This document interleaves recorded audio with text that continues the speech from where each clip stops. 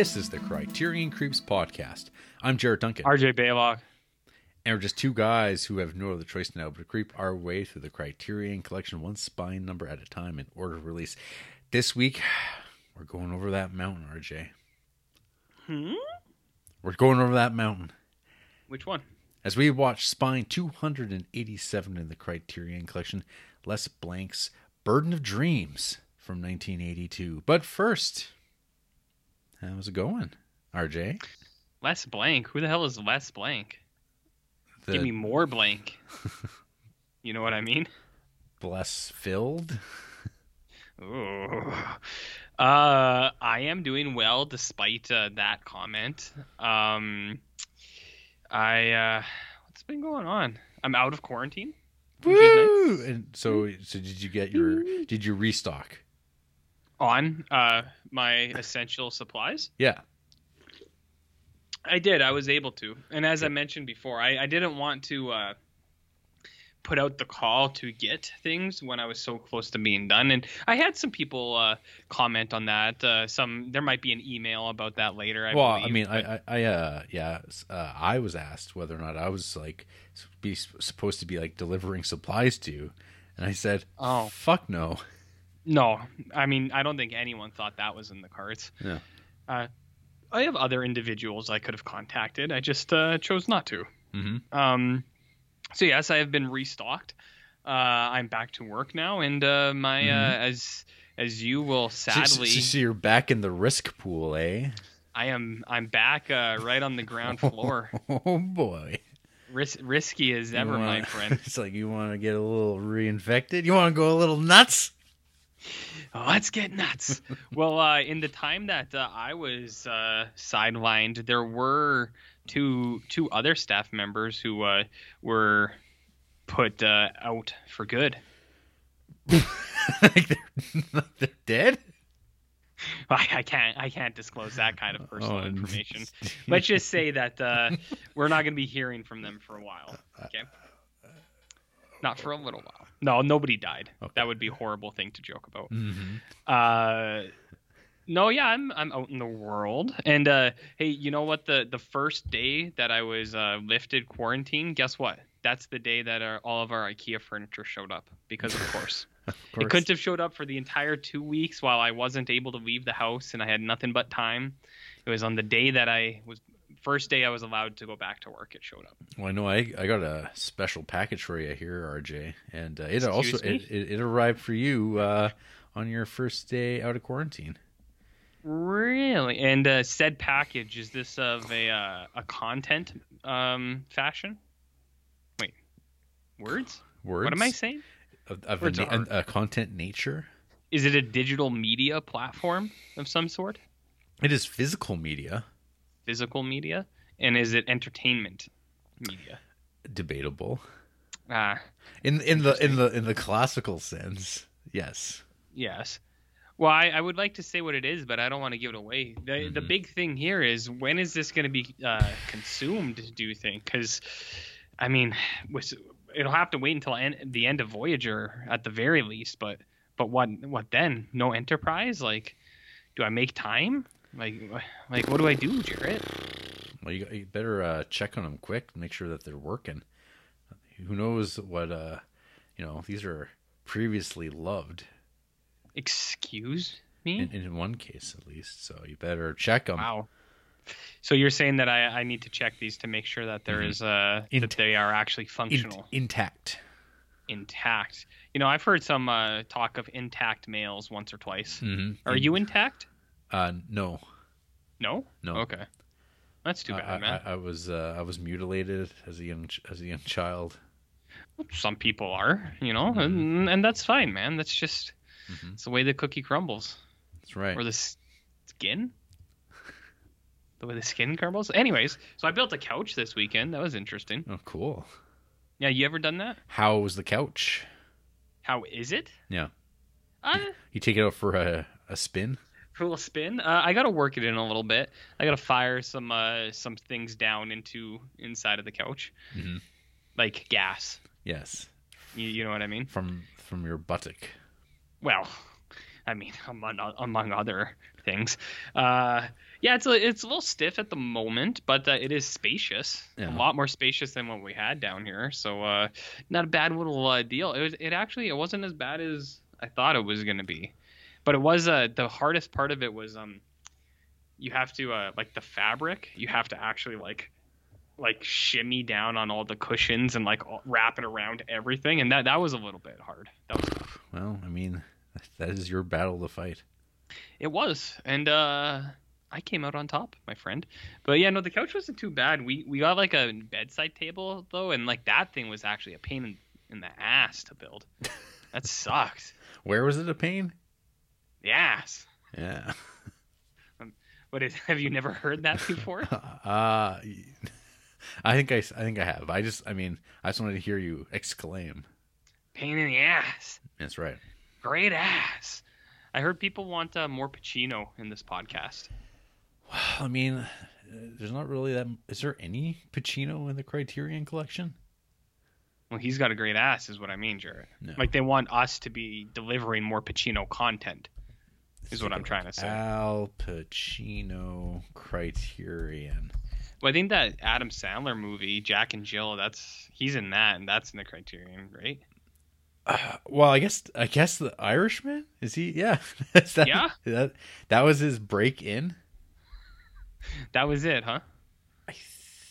It could be. It could very well be. Interesting.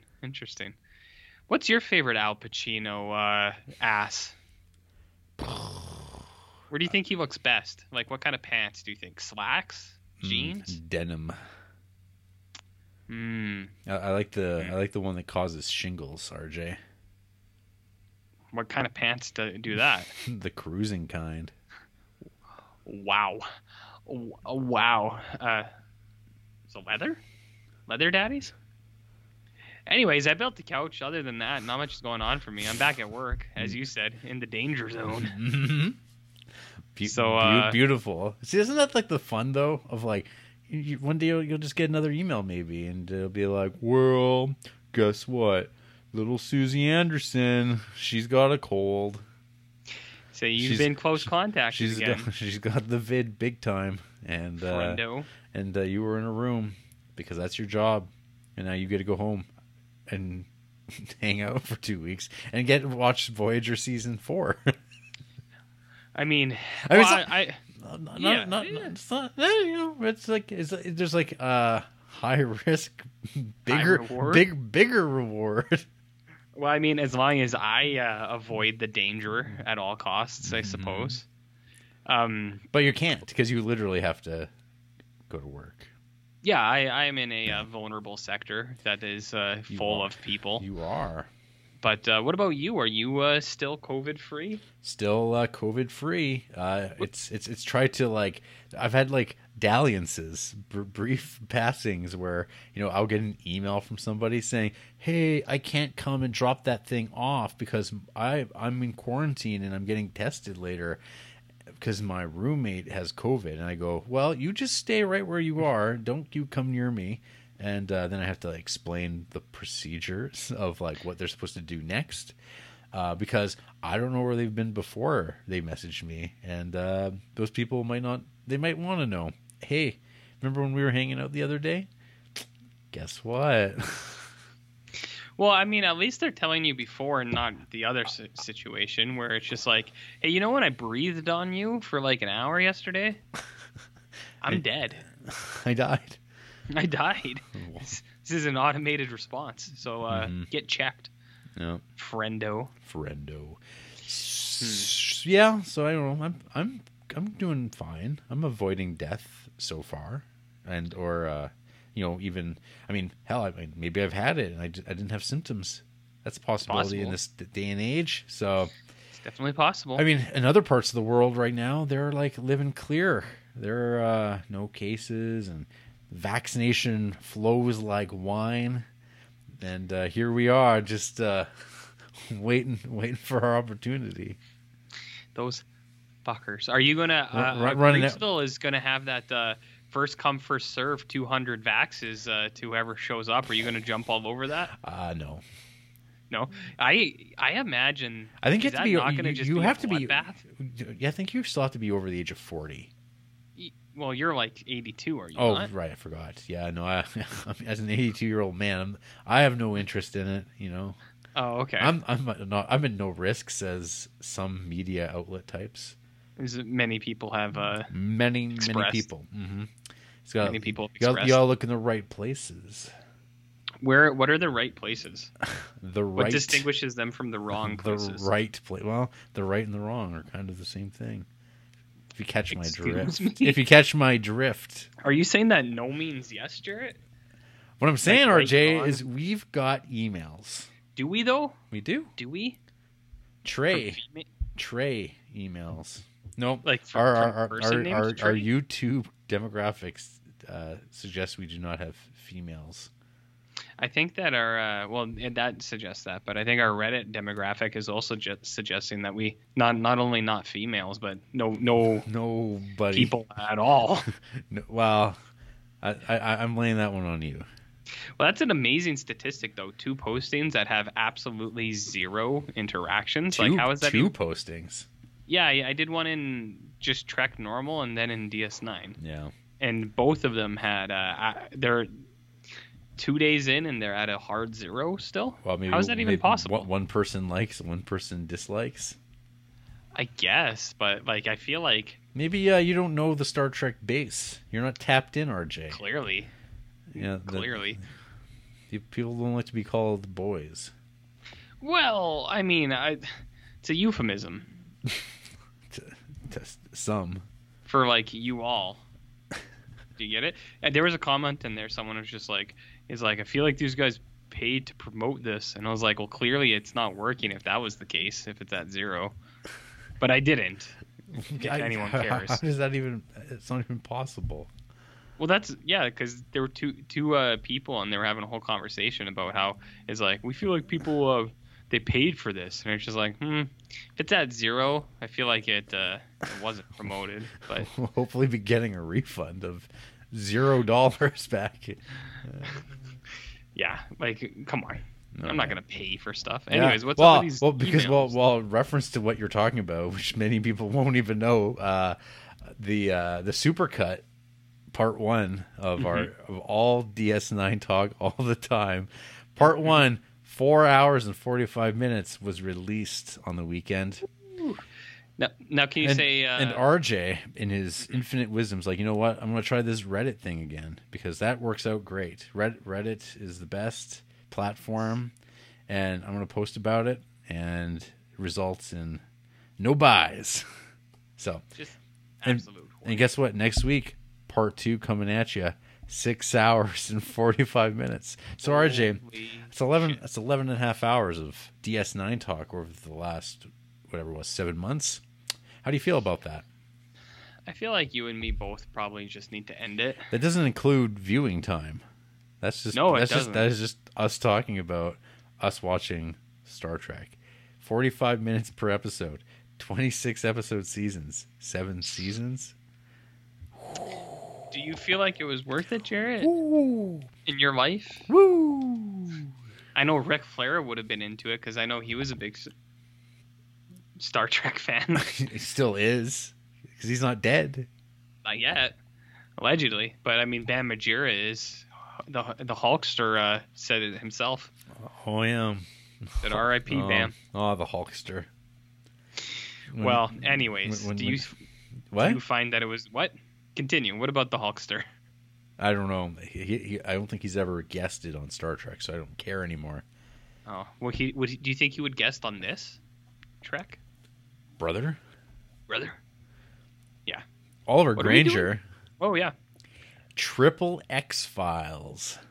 Ooh, gross. Hi there, creeps. Enjoying listening to J-Dog discover Next Gen again. Fuck you, RJ, for getting to Voyager. I'm currently on season 5 of DS9. It took me at least 6 years to get here. J-Dog. That seems like a personal problem. Yeah, that's OG problems. Lack of motivation, drive, initiative. I want to have babies. I live in New Zealand. We don't have COVID. Babies don't do anything. Just make them watch Trek. Yeah, They'll exactly. Just like keep them there, and they'll be watching. Be like, no, you got to. This is Quark. That's Odo. Don't you understand? This is the emissary. Do you think he could just express that to his children, what the emissary means, and the Christ-like symbolism behind that, or yeah, yeah, I don't know. He's no idea. Well, that's what I mean. He was in New Zealand. COVID's not there, so he doesn't realize. It's like if he wants to watch Trek at an accelerated speed, he just needs to get quarantined for a couple of weeks. That's all. You do a season a day in quarantine. There you go. Yeah. Yeah. Anyways. Yeah. J-Dog mentioned the terrible fashion of NPC type characters in Star Trek. It's so true. It doesn't get any better. Well, in what sense? Well, I mean, I just finished season 5, and boy, oh boy, the clothing was on point, or well, there's the one guy I sent you who was looking like a dollar store Daniel Day-Lewis. Oh yeah, that guy was a little bit troubling. Salmon pink, blue vest, just like my word, and another another love interest for one Deanna Troi. Do you see now what I mean? How they keep playing her? So many episodes. That's all they do with her and Beverly Crusher. Like it's just always this love interest that are failed from the onset. As progressive as Trek was, they just they didn't write their strong things for their women. They just always shit on them. I guess that's why I think the Kira comes out pretty okay. She is the best. They give her some crap, but I think that on the whole she's so maybe at this point I would start playing some Alanis Morissette. Which one? Which song, Jarrett? Does it have a title? Which one embodies feminism the most? Let's take a look. Can you tell me? More. See, I'm looking up things. This is the Looking Up Things Online podcast. It's pretty good. I mean, yeah, we've never said that we weren't that. We've been upfront about that since day one, no?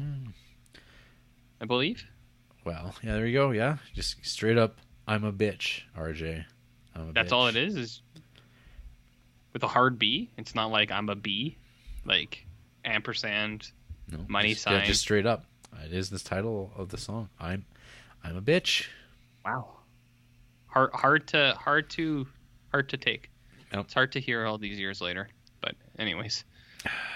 So, Trek, yeah.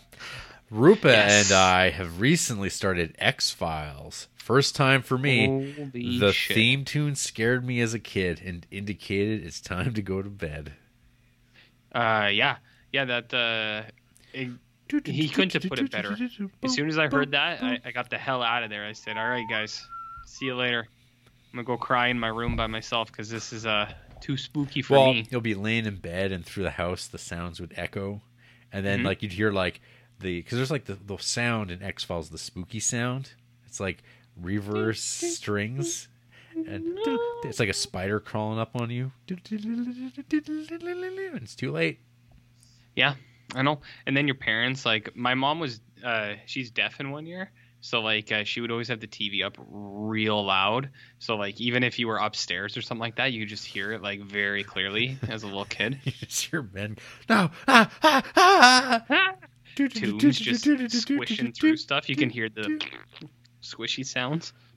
That's a squish sound if you didn't realize. But that's exciting. X-Files is the shit, man. But it's been great watching a retro show grounded in reality. Getting to see the beautiful cars, computers, and fashion. Something that is missed when watching retro Star Trek. True. Although Neelix just talked about the humidity and in one of the episodes I just watched. So that's pretty grounded, right? Yeah. That an alien with a mullet would talk about humidity and poisonous cheese. Oh well, yeah. I mean that killed everyone. Yeah, it wasn't that the cheese wasn't poisonous. It's just nobody had the tolerance for real cheese anymore. Some super lactose intolerance. They were just used to eating replicant cheese, so it was like they couldn't handle the real thing. That's all. It's pretty hard sci-fi right there. It doesn't get much harder, man. And then Oliver wrote a follow-up email Uh-oh. called Hydration Station. Okay. Number one, how much water do you drink? My bottle's not here. You've seen my water bottle before, right? It's the big tall boy. Yeah. I'd say a liter a day. Yeah. Yeah. Yeah, that's what I mean. I think it's a gallon is recommended when you're 4 liters. Yeah, when you're like if you're like working out. I'd say 1 to 2 liters a day for sure. Yeah. For well, sure. I mean, because like liters like yeah, liters like not much. I'd I'd say 4 cups. So you yeah. want to do at least 8. I think is recommended. No, I saw somebody like post something recently, and it was like a gallon of water. And I was like, whoa.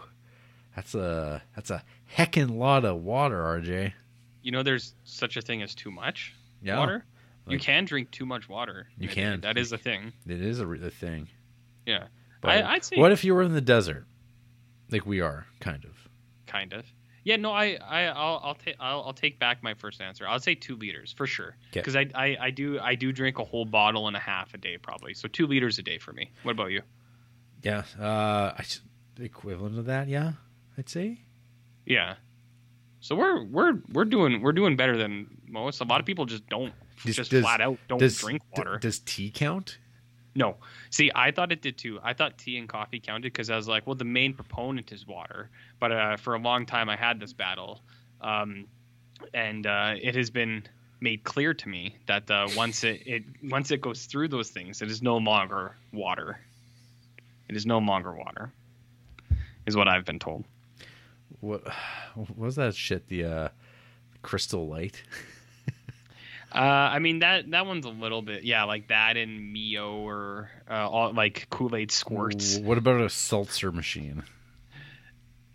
Well, seltzer's a whole different ball game, my man, because you got to pump in a little bit of acid, a little CO2 in there to get those bubbles going. So that's a whole different ball game, my friend. What's the sound that makes?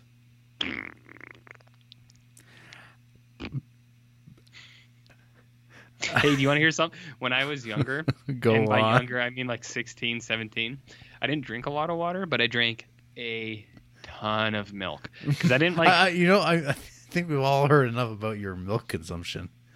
So much. I just wouldn't drink water, and I was like, "Oh, I'm so thirsty," and then I'd be like, "I need milk." I drank like 4 liters of milk a day just because I was so dehydrated. But I really just needed water. I realize now. Yeah. Well, I didn't realize that. Andrea kind of told me that, but it does make sense. Milk isn't water.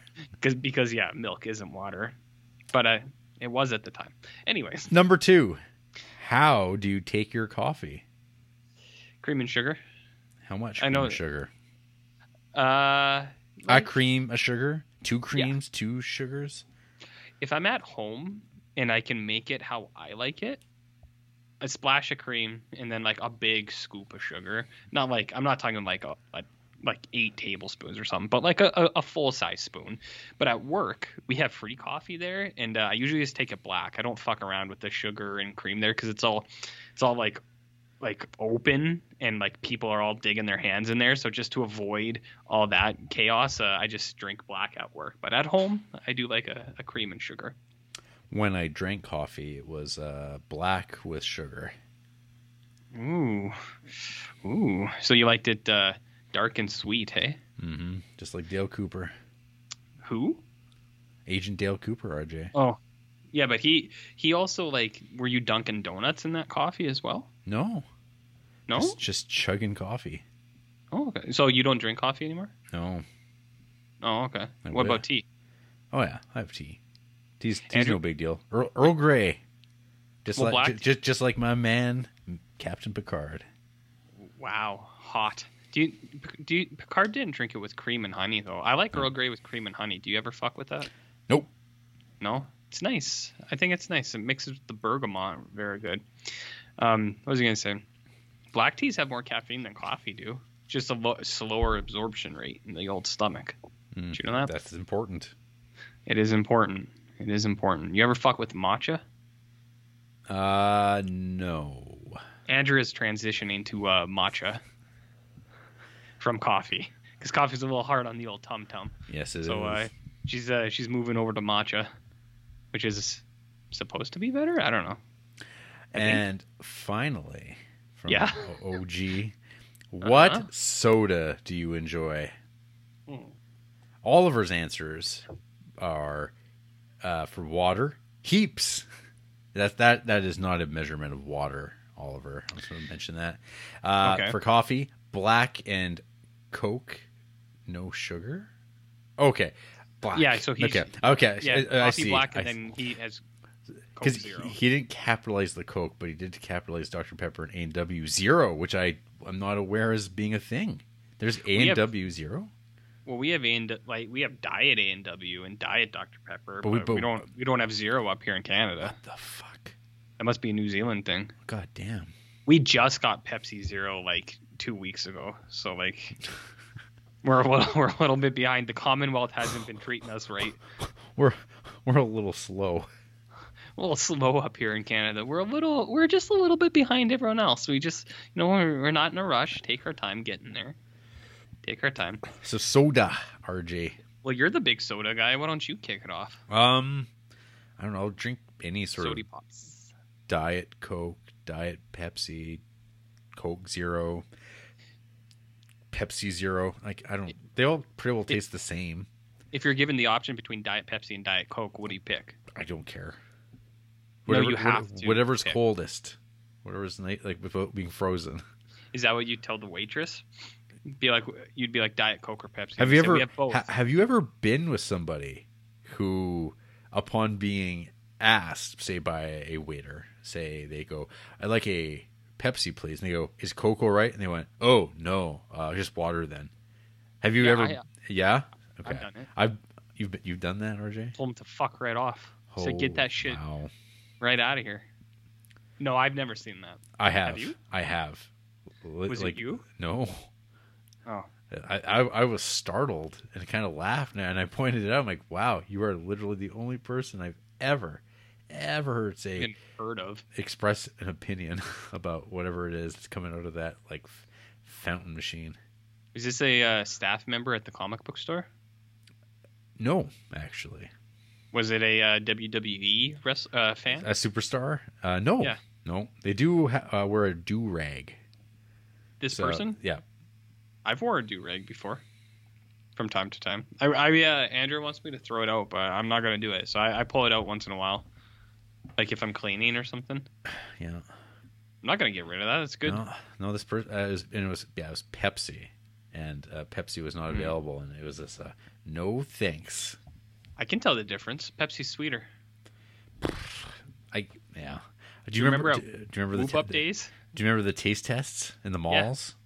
Well, at the malls, I remember at Whoop Up days where they'd have the miscellaneous, and I always could tell Pepsi's sweeter. Yeah. Oh yeah. No, there is a difference, but Yep. yeah. Back in the 90s, RJ, the good old days. Bill Clinton in the White House. With a man in the White House? I don't think so. But yeah, I remember those taste tests, and like they'd have these. Now we think back at it, you're like, oh, these like 19-year-olds who are like, hey, you want to do this? All right, I've got two bottles here. I'm gonna put it into this little measuring cup, and you're gonna sip it, and you're gonna say, can you tell the difference? Because if you can, we'll give you a free pop. How about that? You like that idea, huh? You seeing this? You hearing about this? You like that? And then you're like, if you do it, you're like, yeah, mom and dad, I got a free pop. And they're like, yeah, woo, I can't believe it. And like, because at the beginning of this, it was like it was a big deal. Like there'd be a whole display kind of like in the main atrium of the mall, and there'd be people lined up. But then they kept doing this though for like years, and it was diminishing returns. I feel like people going like, yeah, I know they taste different now. I really don't want either, or it's like, and then they stopped doing it completely. Sad. Interesting. What do you think? Yeah, it is sad. What do you think the Creeps taste test would be?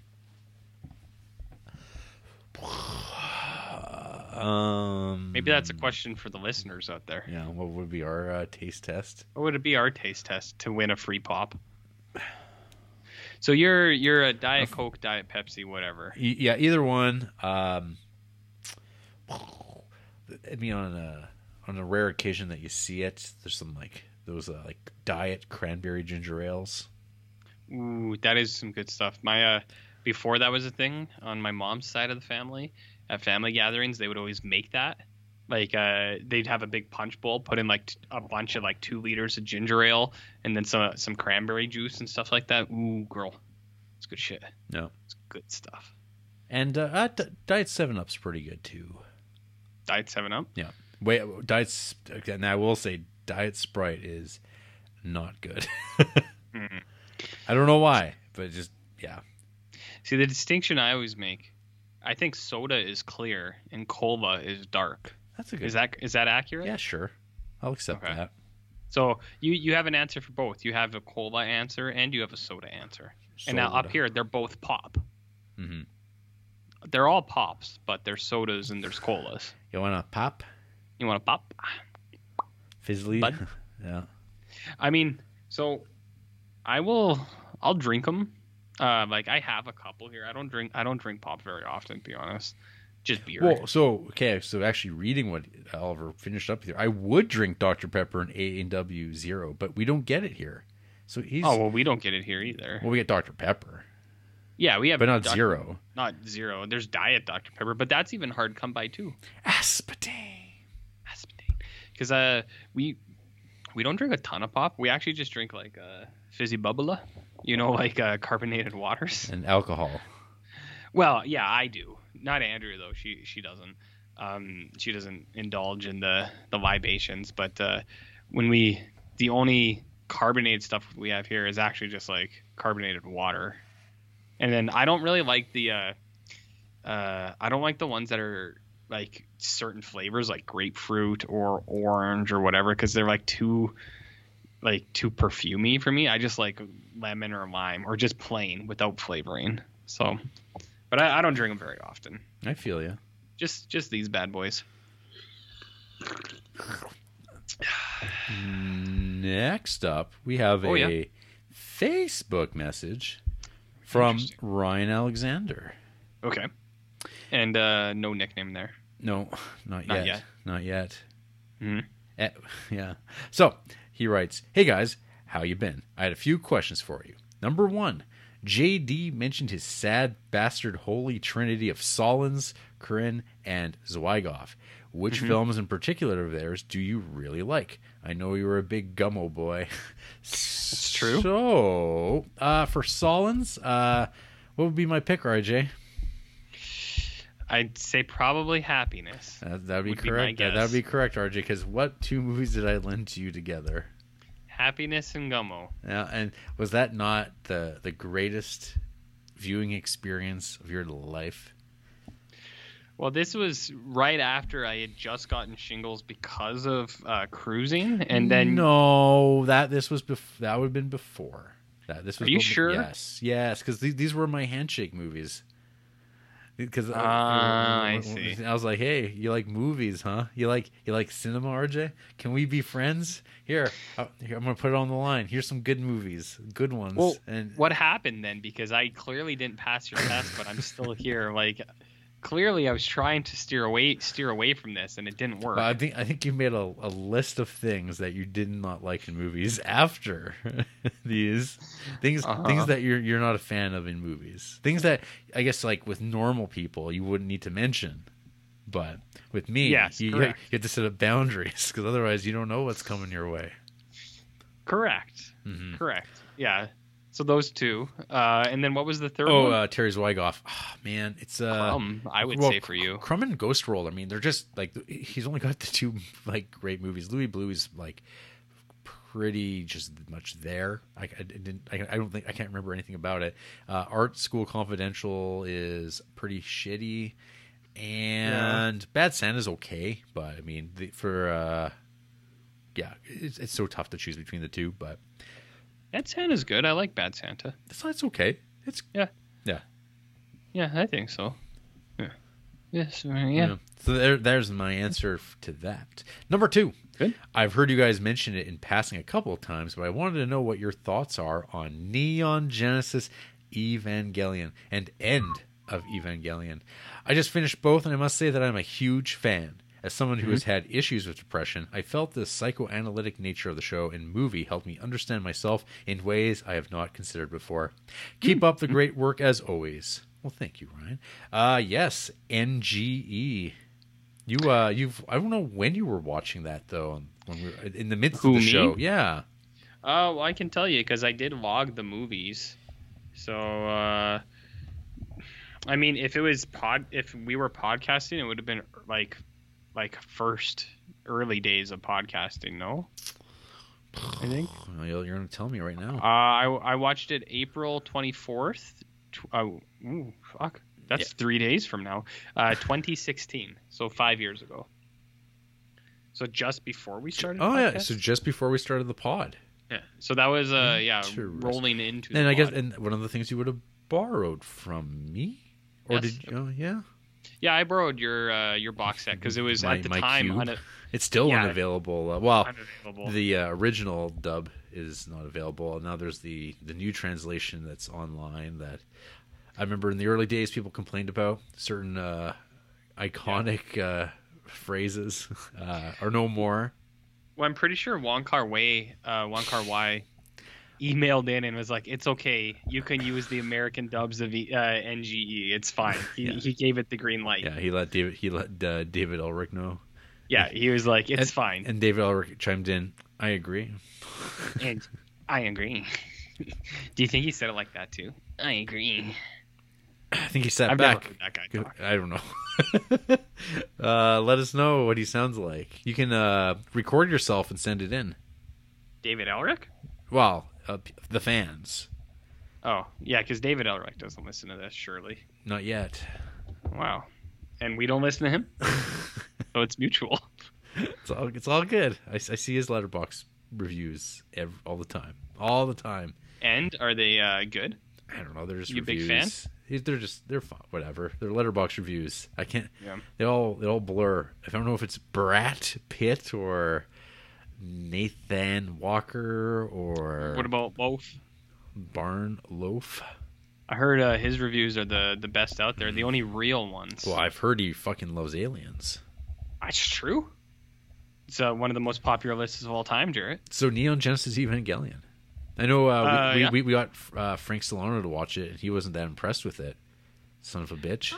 I think he liked it, right? Yeah, but he wasn't. Yeah, he wasn't over. Blown He wasn't over the moon. He needed someone to fly him to the moon, Jarrett. But we failed. We just weren't there. We didn't get him there with Frank Sinatra. Yeah, no, Neon Genesis. So I'm sure I talked about it way back at some point. Anyway, I watched that in 2001, summer of 2001, when I was looking for a job. Started working at KFC, and that was one of the first purchases I made was the Big Cube on DVD. That was like $100 at the time. I think at that point I had actually watched it maybe beforehand on VHS, I think. And then I wanted my own copy. That and Akira. Because that's what you do when you're 17 going on 18-year-old boys. You buy anime. So wait, did you watch Akira on VHS as well? No. Actually, I never watched Akira until I watched it on that DVD. That's for sure. Interesting. And I've got the nice black case that they used to have. And now, I think there's like better 4K version of it out there now, too. Potentially. I don't know. Cartoons. Neon Genesis is great. You seem to enjoy yourself watching it. It's been a while since I've done a revisit of Neon Genesis. Yeah, and and then End of Evangelion. I think is the last time I watched it is like really fantastic. Reminds me, it's very like David Lynchy in some ways. It is. It fits into that same nebula of kind of a little obtuse, but once you actually realize what it's doing, it's like makes total sense. I mean, the first time I watched it, I was kind of like, huh? Then on rewatch, you're like, oh, it's just remaking the last 2 episodes completely. Yes, correct. Some people really hate Death and Rebirth, which is the supercut of the series. How come? I don't know. Just be like to get people to watch End of Evangelion in theater. Because what if they never watch the show? Well, then you probably shouldn't be watching a movie on it if you've never seen the show, right? Well, that's why they made the supercut. Oh. Well, those things are above me. I have no comment on such things. When are you going to watch Mobile Suit Gundam, the original trilogy that they did? Maybe I'll just wait for that live action Gundam that's coming to. Is it Netflix or Amazon Prime or something? Is that a thing that's happening? I thought it was. Is that not? Who? Live action Gundams. Who's your favorite character from Neon Genesis, RJ? The Penguin. Yeah, Pen. Yeah, see, look, director Jordan Voight Roberts comments on Netflix's live action plans for Gundam. So the man who brought us Kong, Skull Island, and the upcoming Metal Gear Solid is also going to be doing a Gundam series. This all sounds like Vapor. Like, I don't know if any of this is actually going to come out. Like a Metal Gear Solid thing, Gundam. It's like, are these going to happen? Well, I mean, the Gundam one might just because it's Netflix and they do whatever the fuck they feel like. But the Metal Gear Solid is up in the air on whether that'll actually come true or not, I think. Hey, RJ, do you think anyone would watch a stream of us live streaming, putting Gundams together, and tip us? There would definitely be one person who would watch. one man. One single person would watch. One man with a head full of sugar. I mean, it could be full of sugar. I don't know. Is it? It's not filled. Is it filled with, made of, or just a head that happens to taste like sugar? Well, I think these are questions that, again, I think these are above me. I don't know if I can actually answer that question. In my mind, the entire head was sugar. No. But I'm not entirely sure. We could start a Discord or a Twitch or something, and you could build a Gundam, and I could be there for support. Watch Voyager. Yeah, I'll watch Voyager, and we'll be in the same room. I'll watch Voyager, you could watch Voyager and make Gundams, make some Zaku's. What's a Zaku? They're the bad guy robots. They look kind of they look very Soviet Russia, if you know what I'm saying. Like Red Menace type stuff? Or? Yes, RJ. Oh. Yeah. See, I know history. I read a book. Yeah? Yeah. It was called How to Be Good at Gundams. Do you know about Char? I know a lady named Char. Is that the same thing? Sure. Why not? Yeah? Why not? Okay. Good to know. So Pen's your favorite character. Do you have a favorite angel? I did when I was watching, but it's been 5 years, so I don't quite remember as much now. Mm-hmm. I did like the one that was just like an orb, just because I just like that one. It was fun. I mean, the first angel is kind of cool too. I like the way it's like hydraulic arm would work, when it punches in. That thing was cool. What about you? I think there's I'm not sure if there's the sphere one. There's that diamond. The diamond, yeah. Yeah, I think that one's cool just because of the because it's different, I'd say. I was going to say, I'm like, well, I mean, in my mind, when I think of Neon Genesis now, I think, oh, people should check out Big Man Japan. Oh, interesting. Yeah, Big Man Japan's not bad. It's a mix between Gundam and Neon Genesis. Yeah, it's some sad bastardism right there too. Yeah, Big Man Japan's good though. It is. I know you know it is. I know. It is a good show. See, it's good stuff. And you laugh at me. You scoff. Well, I haven't heard anyone talk about Big Man Japan in a while. Someone's going to represent. I'm just looking at what the other the Anno stuff. I mean, a lot of people lost their shit over Shin Godzilla. Yeah, Shin Godzilla is good. Yeah. There's live action Cutie Honey, which I've never watched. What is QT Honey? Cutie Honey was a manga back in the day, and then it got a live action version. Manga. Manja. And then there's Gunbuster that I've never seen, and whether or not fucking Neon Genesis Evangelion 4 will ever come out. I mean, wasn't it supposed to come out like a month ago? 3.0 plus 1 Thrice Upon a Time. Is that actually what it is? Was that not supposed to come out like in the aftermath of the fourth impact? Say what? 155 minutes? What? Jeez, that's almost as long as a Star Trek episode. Oh, I like some of these reviews. I actually kind of want this just to be 2 minutes of Ono saying "fuck you all." The next one is this movie will (parentheses not) in parentheses come out. I mean, yeah, that's not bad. I like that. I'm down with that. Oh my! I could get down with that. Yeah. Apparently, the manga of Neon Genesis Evangelion is better, according to one Frank Solano. I don't know about that. I mean, I've never read any, but manga's for nerds. But I'm just kidding. I have a bunch of manga. Yeah. It's right here. It's right here. Big boy manga. There's my Junji Ito's, and there's my DBZs, and I have a Bat manga. I got all sorts of manga. Hell yeah. Yeah. I'm going to start leaving it like in places where Andrew's family can find it. Yeah. Just so that they know that we're down with the manga in this house. Be like, you want to talk about Uzumaki? Yeah, and like I don't know, like they've never expressed interest in manga, but maybe I'll give them Gyo. See what they think of that. Or is it Gao? I like to pronounce it Gyo. Mm-hmm. I just think that's fun. It's got that one short story in it. That's all you need. Gyo? Yeah. I like the walker fishes. Yeah. Those guys are cool. Oh, but in the back of the book, it's got the enigma of whatever it is, the mountain faults or whatever it is. Yeah. Oh yeah, that thing's seriously cool. Spooky, scary. Yeah.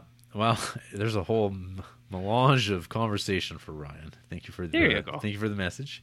Yeah. Finally, mm-hmm. Big manga boy Justin Peterson. Is that how he titled his email? Yeah. I hope. I don't know if he's read any, but he should. Not yet. Not yet. He should. Yeah. Check it out. Long live Justin's email streak. Ooh, what is that kill streak at, do you think? I don't know. Hey, Jaron RJ, what's happening? Murphy's Law has been working against me today, so I will keep this brief. It just seems like yesterday when I was listening to you guys review every Oscar nominee leading up to the 2017 Oscars when Moonlight won. But gone are those days, which have been replaced by the Creep Star Trek Hour, or 11 and a half. 11 and a half, yeah. Fun fact, I took part in a trivia contest, and there was a Star Trek question. The hint was that the answer was from one of the lesser-liked Star Trek versions. I guessed Deep Space Nine, but if I would have listened to that week's episode of the Creep Star Trek Hour first, I would have heard JD's disdain for Voyager, which was the correct answer. Wow. I would have guessed Enterprise. Well, yeah, I think that is definitely the one that I don't hear anyone say too much good about. That's the black sheep for sure. Well, it's in that Deep Space Nine documentary, they seem to be like, we're the worst, but I think we're the best. And I'm like, I think that reputation is completely turned around. Yeah, I mean, at the time, I think DS9 was, I don't know, not as received as well, but that's definitely changed now. I think people are cool with DS9. Okay. Anyways, so instead of getting your thoughts on this year's Oscar nominees, I was hoping you could make some blind predictions of who you think will win in the major categories. Here is how I ranked the Best Picture nominees. He sent a letterbox link, which I will send RJ's way now. I gotta open up mail from you. Well, I'm not gonna. I'll Facebook message you. I know, but that's always spam. Whatever you send me all the time. It's asking me to install something. I'll just say no thanks. On Facebook, it's asking you to install something? Yeah, it's like, well, you can install Messenger as an app. Well, yeah. Well. Oh my God. Why is this thing such trash? All I'm seeing is all these Jason Kent at me. Oh my god. Oh, this is so. There's this thing's popping up that I've never seen before. But I got the little dots saying that you're cross typing. cross posting. Okay. Got I see. Got it. Okay, I'm closing that shit now. Okay. Now I have to open it on my end. Yeah, I got it. Best Picture nominees ranked. Okay, so this is his ranked list. Okay, so what do you know about these 8 movies, RJ? Nomadland. Nomadland sounds like an Agnes Varda film. So here's what I know about these. That sounds like Agnes Varda. Minari actually sounds good. That's one I would watch. I do not know what Trial of Chicago 7 is. I do not know what The Father is. I do not know what Judas and the Black Messiah is. Promising Young Woman, I saw a lot of people give a very low rating. Whoa, that movie got nominated. People have been shitting on this thing. Yep. How the fuck did this get... What? Exactly. So I know people don't like that. This movie got nominated for Best Picture? Allegedly. And so did Mank, allegedly, which I also, I know what Mank is, but I don't think Mank is good. Sound of Metal sounds good to me, but... Mank in no way surprises me that it got nominated, because it's the artist pick, the Hollywood's great backpack. But man, Promising Young Woman, I have seen so many people dump hard on this thing. My Letterboxd is pretty lukewarm, but on Twitter, people, this has got to be one of the first rape revenge movies that's never been nominated. Is that what this movie is about? I think so. Huh. I kind of, but not really. It's not like direct. Yeah, it's almost like a vigilante movie. So it's like Batman? It's like I think it's like Hard Candy. Like Batman? Yeah. Hard Candy?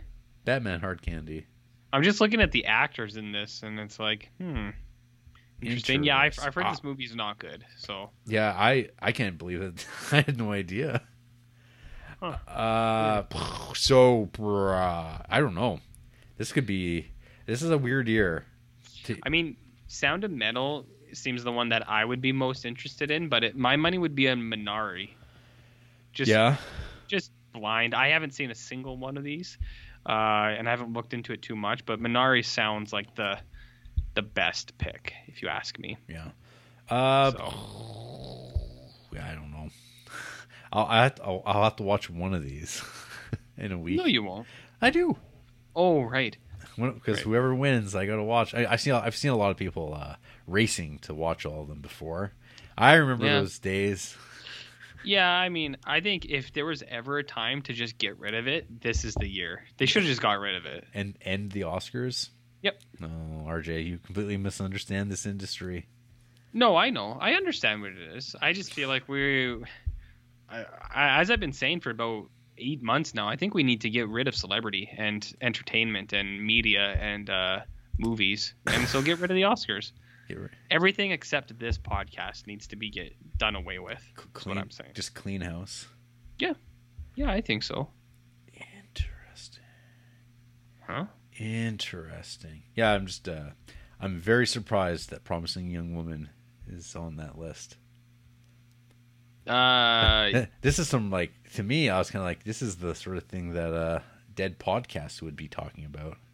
About Promising Young Woman? Yeah. Well, we are a Dead Podcast. Look, nobody's even listening to this thing anymore. They'd have the writer on, the director. Oh, we could get the writer on. I'm sure we could. Send him an email. Maybe I'd watch it first. No. Just bring him on and be like, all right, I watched this movie, bud, and I gotta tell you, this thing is for shit. No, you talk about Voyager. You say, oh, I'm here to talk about Promising Young Woman. And I say, okay, that's cool and stuff, but do you know about Chakotay? Because I would like to tell you about him. Let me tell you about fucking Tuvok. Let me tell you about Tuvok and why he's cool, but at the same time, not cool. You know what I mean?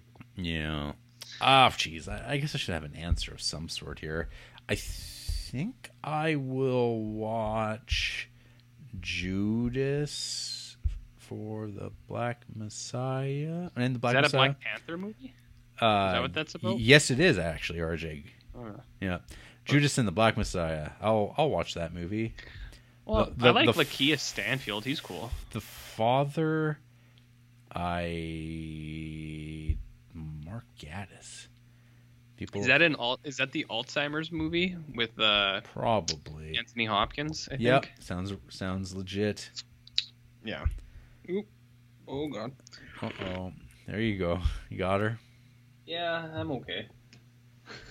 I've been better. Spelt on my shirt. She was a little fuzzy, Jarrett. Yeah. Little fuzzy boy. Justin concludes, I liked all the movies this year and did not have a strong favorite or one I am rooting against, but Nomadland is the one that stuck with me the most and has some qualities of a Malick flick. Have a great show, creeps. Well, thank you, Justin Oliver and Ryan Alexander, I believe. Mm-hmm. More like Alex Ryan Dander. Yeah, that was bad for even me, I think. That's pretty bad. That's pretty bad. Whatever, it's a free podcast. People get what they pay for. Exactly. Nothing. They get nothing. Plus, last week I was like, does anyone even listen to this podcast anymore? And clearly only 3 people. So those 3 people get what they pay for. Right? Yep. Nice.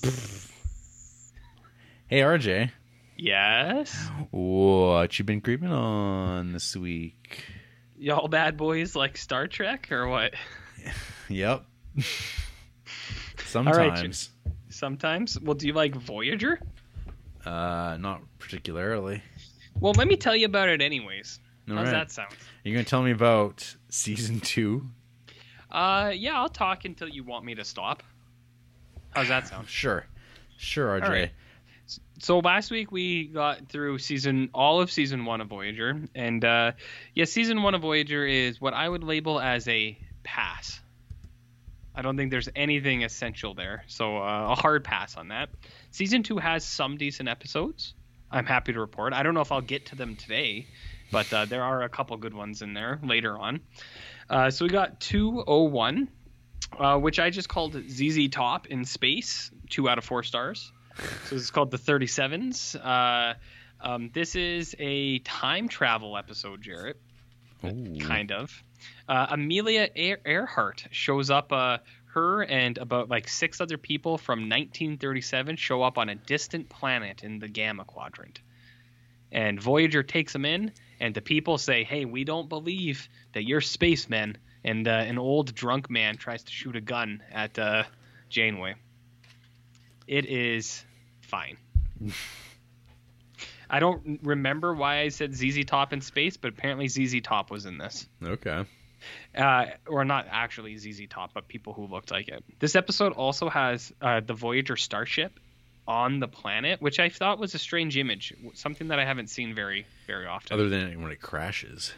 Yeah, well, we've seen the Enterprise crash a few times, but it's and this happens a few times in this season actually, where the Voyager is just actually landed on planets, and I was like, what a weird thing. Well, you wonder if it's so they can turn off the engine, and then they can, so otherwise they have to orbit, and maybe that uses energy. I don't know.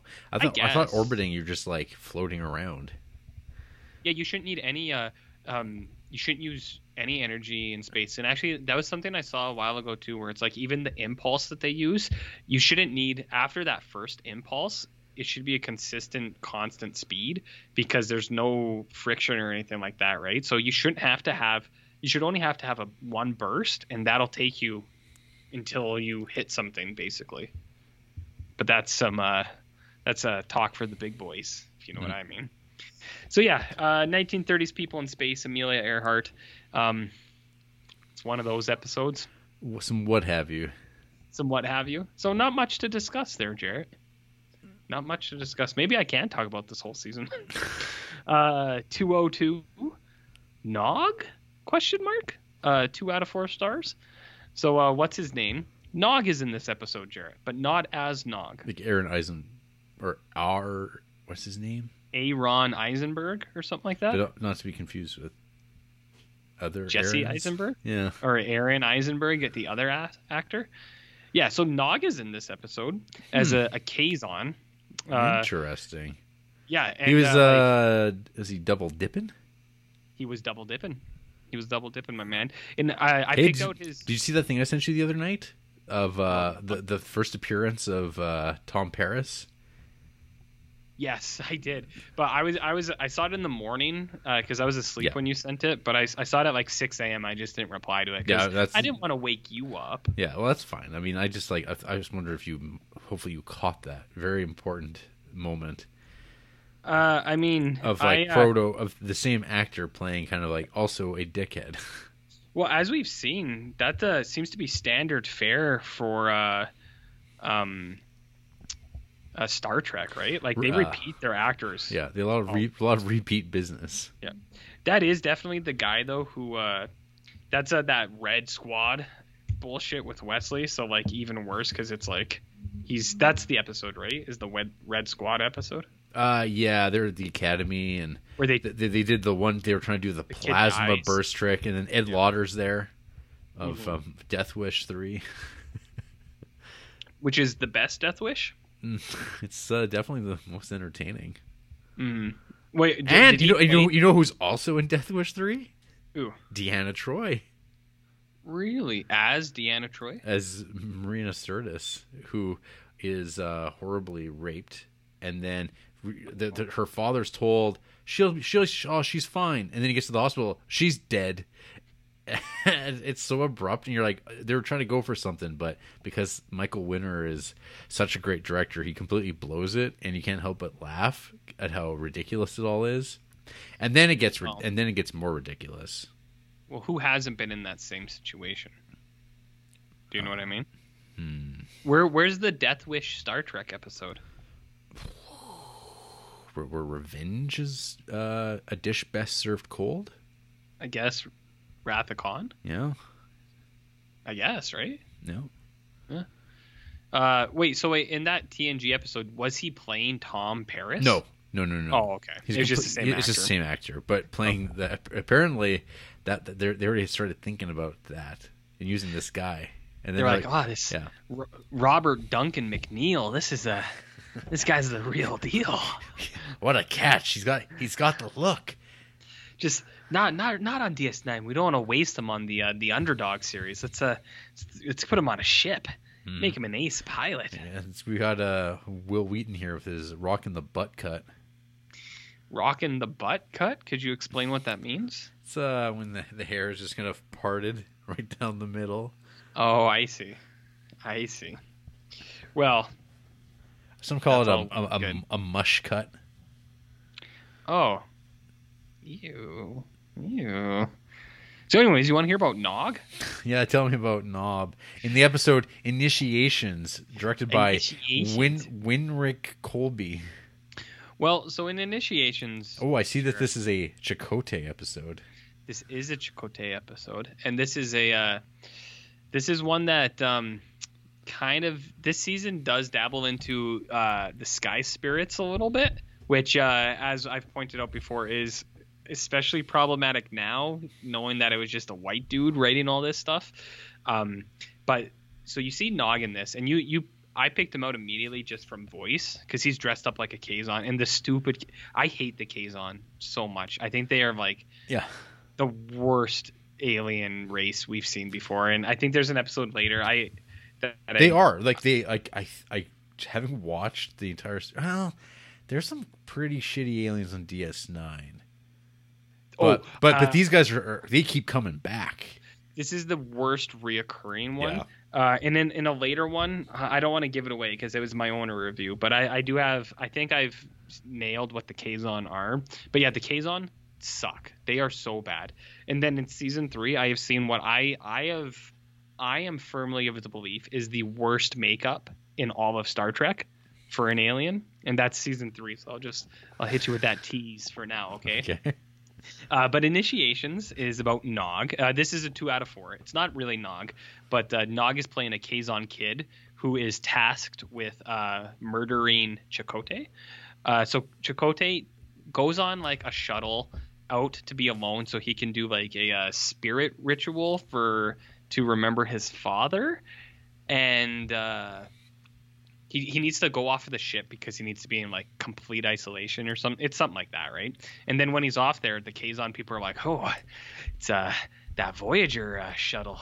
This is a good opportunity to steal some of their or to send a message. We got to kill whoever's on there." But Nog is playing a young like a kid Kazon, and he's just not good at stuff. So Chakotay very easily bests him. And then Chakotay goes on the Kazon ship, and the whole thing is about names, and about like Kazons don't get their names until they murder someone. And then Chakotay talks about how he got his name and his culture. So they're like trying to do the cultural stuff, but as I pointed out, it doesn't totally ring true because the person writing all this stuff had no idea what they were talking about, kind of thing. Or I mean, they might have known what they were talking about, but they weren't part of those people, so it's a little bit like they're not part of the planet of people who were shipped off in the 23rd century, so it's a little unauthentic. And there's another repeat Star Trek actor in here, Buffalo or no, not Buffalo Bill. What is his name? I think he plays Buffalo Bill and Joe Dirt. Do you know who I'm talking about? No. You don't know who plays what is his name? Okay, I gotta look this up. Okay, so you know in Joe Dirt there is a Buffalo Bill joke, and he plays the Buffalo Bill stand-in, but he's not actually Buffalo Bill. Buffalo Bob, I believe, is what he is. Oh, fuck, what is his name? Tim Desart? No, that's not it. Oh, Jared, he's not in the credits. Is it Patrick Kilpatrick? No, that's not it either. Oh, where is he? Okay, I'll figure this out later. He's not in the credits apparently, but it's that guy. It's the guy from Joe Dirt. And he's not the commander of the ship? No. Okay, wait. Let me just Google. Holy shit! Joe Dirt. We're gonna be here all night, folks. Buffalo Bob. Okay. Oh, okay. Here he is. Okay, who is this guy though? Brian Thompson. Okay, what is it? What did Brian Thompson do? Do you know Brian Thompson, Jarrett? Not offhand. Not offhand? Why not? Oh, wait a minute. He's been in Star Trek a bunch. He's in fucking every show. Yeah, I didn't remember his name though. Isn't he like the bad guy in Cobra? No, Cobra. Well, he is in Cobra, but in Mortal Kombat 2, he is also the bad guy. Yeah, Brian Thompson's awesome. He's always the heavy. Yeah, and he's in Dragonheart. Yeah, this dude's all over the place. But he's been in Star Trek a few times. He was a Klingon once or twice, I think. He was in RJ X-Files. He's the bounty hunter. He is the bounty hunter. He's also in Street Hawk. He's a whole bunch of characters on Buffy the Vampire Slayer. Yeah. This dude's been all over the place. Ooh. He was in DS9 as Two-Man Torox in Galatu. So he was maybe a Ferengi even. He was in the Rules of Acquisition episode. But yeah, he was a Klingon in Generations even. He was one of the Klingons. Helm. Oh, shit. Do you remember Kindred the Embraced? Or was that too late for you as far as your age? Because that was 1996. Is that what it was called? Kindred No, it was it was Kindred the Embraced.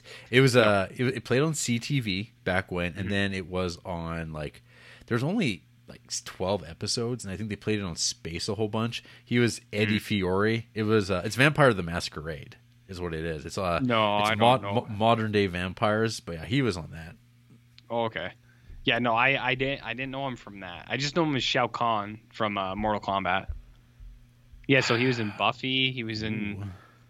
I just bring it up because he was a Klingon in a bunch of stuff, and this dude's been all over the place, man. All over. He's one of the real stars. He is. But anyways, I mean, he doesn't have a huge role in this, but he's there as a Kazon. But he had a huge part of this episode. Well, clearly, now. But this episode is fine. It's not bad. Outstanding. It's not bad. It's fine. I mean, that's my general takeaway from most of Voyager now is everything is fine. Except for 203. Reg is back, baby. 3 out of 4 stars. Do you know what this is directed by? No. Jonathan Frakes. Oh, well, see, that's why it's so good. Because this is when he's going to start turning into his namesake or his more his visage. Orson Welles, Jonathan Frakes, which next week, RJ, we're going to be talking about F for fake, or perhaps F for Frakes. F for Frakes? That should be the movie you make. That is a Rob Eagle Criterion mock-up of F for Frakes. Oof, that would be hit me with it. Sweet. Hit us with it. It's so easy. You just got to find a nice close-up of him, get the right filter on there, some nice font selection, make it so. Just have fun with it, right, Jarrett? Yeah. Do exactly what I'm telling you and have fun. God damn it. And make sure you have fun. So this is a good episode. This is projections. Yeah, it's a doctor episode. Yeah, it's good for two reasons. One, it's a doctor episode. Two, Barclay is back, baby. Reg himself is here. I was not expecting him. I didn't realize he was in Voyager, so I was pleasantly surprised. So the doctor... Reginald Barclay has the same initials as you. RJB? RB. Reg. RB? You'd be like RJ. You'd be like Reg. I call you Reg now. Can I call you Reg? If you want. I won't respond, but if you want, you can definitely call me that. And so, your last name, I'll call you Barclay. Those will be our Mirror Universe versions, Reg and Garrett. Garrick? Garrett. I'll be Garrick. You could be Garrett. There's some Gerards that show up on Star Trek, and they're always jobbers. It's really cool. Oh, yeah? Yeah, Jarod and Jarat. And it's always like, oh, this guy's a one-timer. They always really emphasize the first, like, J-Rod, like that. Continue. Yeah. So this is a doctor episode where what's going on in this? I think the ship is like in total lockdown and the doctor's the only guy left. And then what happens is Reg pops up and Reg is like, "Listen, buddy, you are a real doctor, but you're stuck in a simulation where you think you're on Voyager, but Voyager isn't a real thing. It's like you're just the doctor. You're what's the doctor's real name? Something Zimmerman. He's like, you're Dr. Zimmerman. He's like, you just been stuck in this this play world. You're on a holodeck, and it's Reg. He's like, I helped you make it, man. So one thing I'm noticing here that's pretty weird is the star dates in season 2 are not in order of episodes. They're off. In like season 1, the star dates. The calendar, because you know they always do star dates, and they're in order. In season 2, these star dates are not in chronological order. So they just say fuck it, and they thought no one would notice, or yeah, but I mean, I would never notice it until it's like laid out plain. But yeah, they're all off. It's very. I don't know what's going on with this. What's happening? So are they saying that the episodes do not happen in chronological order? That's what the star date would suggest. Well, that's problematic. Like, for many reasons. Oh, and this is weird too. The last 4 episodes of season 1 were moved to season 2. Weird. So the 37s was originally going to be season 1's finale. Okay. Oh, wow, that wouldn't have been a good finale either. No, okay. So yeah, okay, this is weird. I just happened to notice this. So the last 4 episodes, I guess, for season 1 would have been in order, if I get this right. Would have been Projections. Yeah. Followed by the next episode, which is Egoium or Elogium. Elogium. Yeah, okay. That would have been okay. That would have been that, and then it would go to Twisted, the 6th episode. Okay. And then the 37s would be the last episode of season 1. Huh. And so that's why season 1 was shortchanged? Yeah, yes. Season 2 is only 20 or like 26 like normal though. Yeah, so maybe they just we got 26, so we're good now. The 90s always did that, eh? And like, I mean, they still do that now where they show episodes out of like filming order. Fuckers. It's confusing. Is it? I mean, until I mentioned it, you would have never noticed. Well, it's not in this, but in other shows, it's confusing. Yeah. No, in this, it doesn't matter. But no, this episode's not bad, Jarrett. It's a doctor episode. And yeah, like I said, it's they're trying to convince the doctor that he is that he's real. And he's like, you gotta you have to cancel the program, and you have to wipe it because it's the only way you'll wake up from the simulation, kind of thing. But Jared, it's not reality, man. Uh-oh. It's just not reality. But yeah, not a bad episode. Not a bad episode. And then we have 2.04 Space Insemination.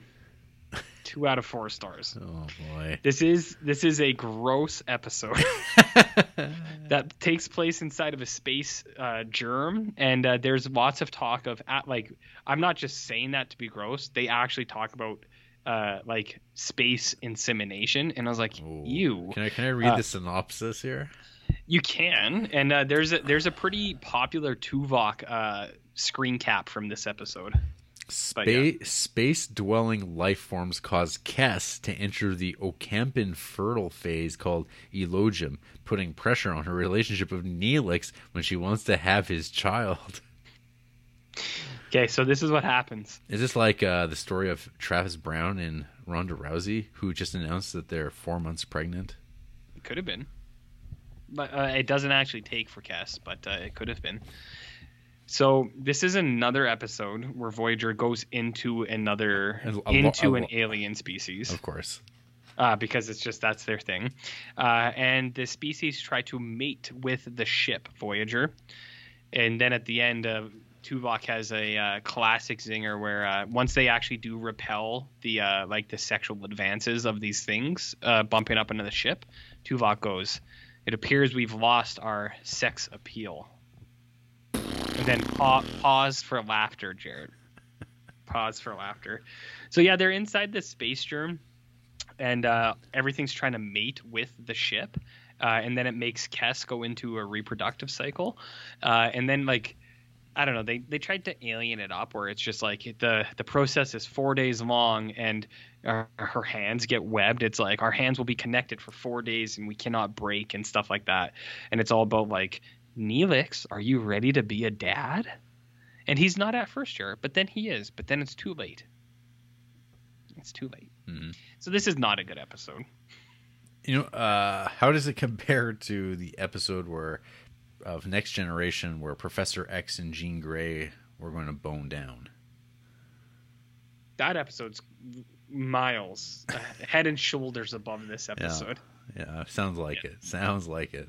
Well, this is a Kes and Neelix episode, and nobody wants a Kes and Neelix episode, Jared. Nope. Nobody. But they're contractually obligated for. You got to throw some Kes your way. I mean, yes, but not great. Not great. So, anyways, then we go to 205. Harry Kim gets kidnapped again. 1 out of 4 stars. So our Wang watch is getting updated to 4 kidnappings currently in 21 episodes. In 21 episodes, Garrett Wang has been kidnapped, or Harry Kim has been kidnapped a grand total of 4 times. Wow. So it is a plot beat that halfway through season 3, I can firmly say they just couldn't get enough. They said, we just got to kidnap Harry Kim again and again and again. This episode blows. Okay, blows. So this is non sequitur. Harry Kim wakes up in 24th century San Francisco with no record of him on Voyager. Yeah, and it's one of those things. It's like the amnesia, brainwash thing where they're like, he's like, well, I've been on Voyager, and they go, there is no Voyager. And I realize I was just talking about the Doctor episode that I liked. I liked that one, but normally I don't like these things. This one with Harry Kim, it's just nah. It's this isn't what I'm about, because you just know, right? You're like, none of this, whatever happens in this episode, none of it will matter. It'll be a status quo. It's unless this is going to build up Harry Kim, because isn't that what it's really about? Is getting to see his home life and him essentially him playing on his instruments and. On his flute. Well, see, and that's what I mean. The Doctor episode actually builds his character a little bit because they are building the Doctor. But for this Harry Kim episode, nobody cares. No. Harry Kim. So he wakes up in San Francisco. He's with his girlfriend, and then everyone thinks he's crazy. And then at the end of it, it was all a dream. Oh, so he wasn't even kidnapped. Well, it was like I think they played off. It's like, well, aliens. They were playing in your brain. It's one of those dumb things. Like A Star Trek thing. it's a Star Trek thing. Yeah. So this episode really sucks. And I didn't care for it. Moving on. Moving along. 206. Janeway gets a big stretchy arm. 2 out of 4 stars. Ooh, twisted. You. So it's not a bad one. Everyone gets lost. Like literally, it's kind of like how do you describe So this? it's a haunted. It's a haunted house in space. Yes. Yeah, where it's like I think Tuvok and someone else are just walking the hallway forever. So they're just walking and walking, and the hallway never ends. And they go, "Hey, shouldn't this hallway end at some point?" So everyone gets lost. It's actually not a bad episode. It's a high 2 out of 4, but it's still a 2 out of 4 because it's like, eh. But the main takeaway is there's a point where Janeway reaches into something and her arm gets really, really long, and I go, oh yeah, Tomb style. yeah, kind of like not as good as Tombs. Yeah, it's kind of like a Freddy arm, like when Freddy's arms get really big. You know, yeah. Freddy from the Star Trek universe. Yeah. Yeah. But yeah, as you put it, I think that's a good way. A haunted house episode. It's not bad, but those are my only takeaways. The only note I made was that Janeway gets a big stretchy arm. Okay. So not too bad. That was Twisted, Jarrett. Twisted. And then we get 207. Neelix and Tom Paris become dads. 1 out of 4 stars. And this is directed by Jonathan Frakes. This is no good. Neelix and Tom Paris fight over Kess, but are sent on an away mission together. This episode is all kinds of bad. Parturition? The parturition? Yeah. So it starts, first 10 minutes, they're trying to make Tom Paris and Kess a thing, and it's just like, it's like, who cares? But and that doesn't make any sense. It doesn't. But it's just to create conflict, I suppose. Ooh. Yeah, conflict, Jarrett. That will be resolved by the end of the episode. And it is. So it's creating conflict. And then Neelix and Tom Paris go on an away mission where a dinosaur hatches, and they become its surrogate parents for about 20 minutes. And then as soon as the parents, and then they resolve their issues, and then the dinosaur parent comes back, and then they beam out. And that's the end of the episode. And then they're friends now. Nice. So yeah, this episode is all kinds of horrible just because I honestly, I can't stand Tom Paris. I think he sucks so much. You know, only 5 more seasons. I don't do this often, but I looked up to see if he was in the show the whole time because it was like, I kind of hope this guy dies. But he's not. He is in every episode. And I went, Sigh. Damn. He doesn't get Tasha Yard out. No, which I was hoping he would, but oh well. So anyways, moving right along, 208, Bridgerton takes the bridge. That's that new hot popular show, Jarrett, because Janeway is in the Bridgerton world. And then Janeway gets hysterical. 2 out of 4 stars. Are you noticing a trend in the episodes here, Jarrett? Yeah. So this is Persistence of Vision, and this one's actually it's not bad. So this is where we have the Hollow novels. So Janeway is in her Bridgerton, like Downton Abbey style Hollow novel, where she's in Victorian age. But then what happens is she starts seeing these things outside of the holodeck. They're just like in the ship. Speaking of holodecks and Jonathan Frakes, going to that episode with Famke Janssen, there's a bit where like Riker goes, "I'm gonna go to the holodeck right now," and you're like, "Oh shit, he's gonna go jerk off." Like I think that has to be one of the first time anyone's just totally talked about. You know, they're gonna beat their meat on Star Trek. Well, Jared, I think you should watch that. What's that lady who made them Robert Pattinson movie, High Life? I can't remember what lady it is, but that horrifying fluid focused film about So where does it? Well, I mean, this gets brought up more in DS9 when they start, like, when they really, like, even at this point, like, Barclay was like living out fantasies on the holodeck, and it's like, oh yeah, people would definitely do that. Oh yeah.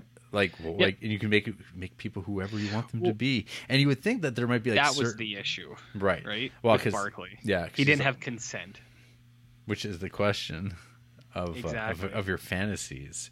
And it's like, don't you think the holodeck might need some security to make it so you can't make it look like people? Well, I mean, maybe just not like people who are part of the crew. Think about, well, what about age, RJ? Wow. Would Star Trek go down that road? Get into Tom Flanagan territory. Look him up, folks. He was one of the brainchilds behind a former Prime Minister of Canada. Which one? Harpo. Oh, okay. Yeah. I'm not going to look it up, but yeah, that is. It's what ended his career, and when he spoke here, as a matter of fact, off hours and they got caught on cell phone. He was talking about how he would like to be in the holodecks because theoreticals. he would make certain things pop up. Talking in theoreticals, not for himself, but just saying, well, what is against the law? What if it's a drawing? And you're like, huh? So I just thought, holodecks and consent and depictions, and you go, oh dear. Well, if anyone's gonna push that line, it's horny Riker. Where's that novel? I'm sure it exists. There's 700 Star Trek novels. Fuck. Well, no, it's not published. There's probably another like 2,000 novels at least written by the fans. Where Riker, Quark, and Tom Paris all go into a holodeck together, and some real shit happens. And they get stuck in the holodeck. Yeah, and then they have to.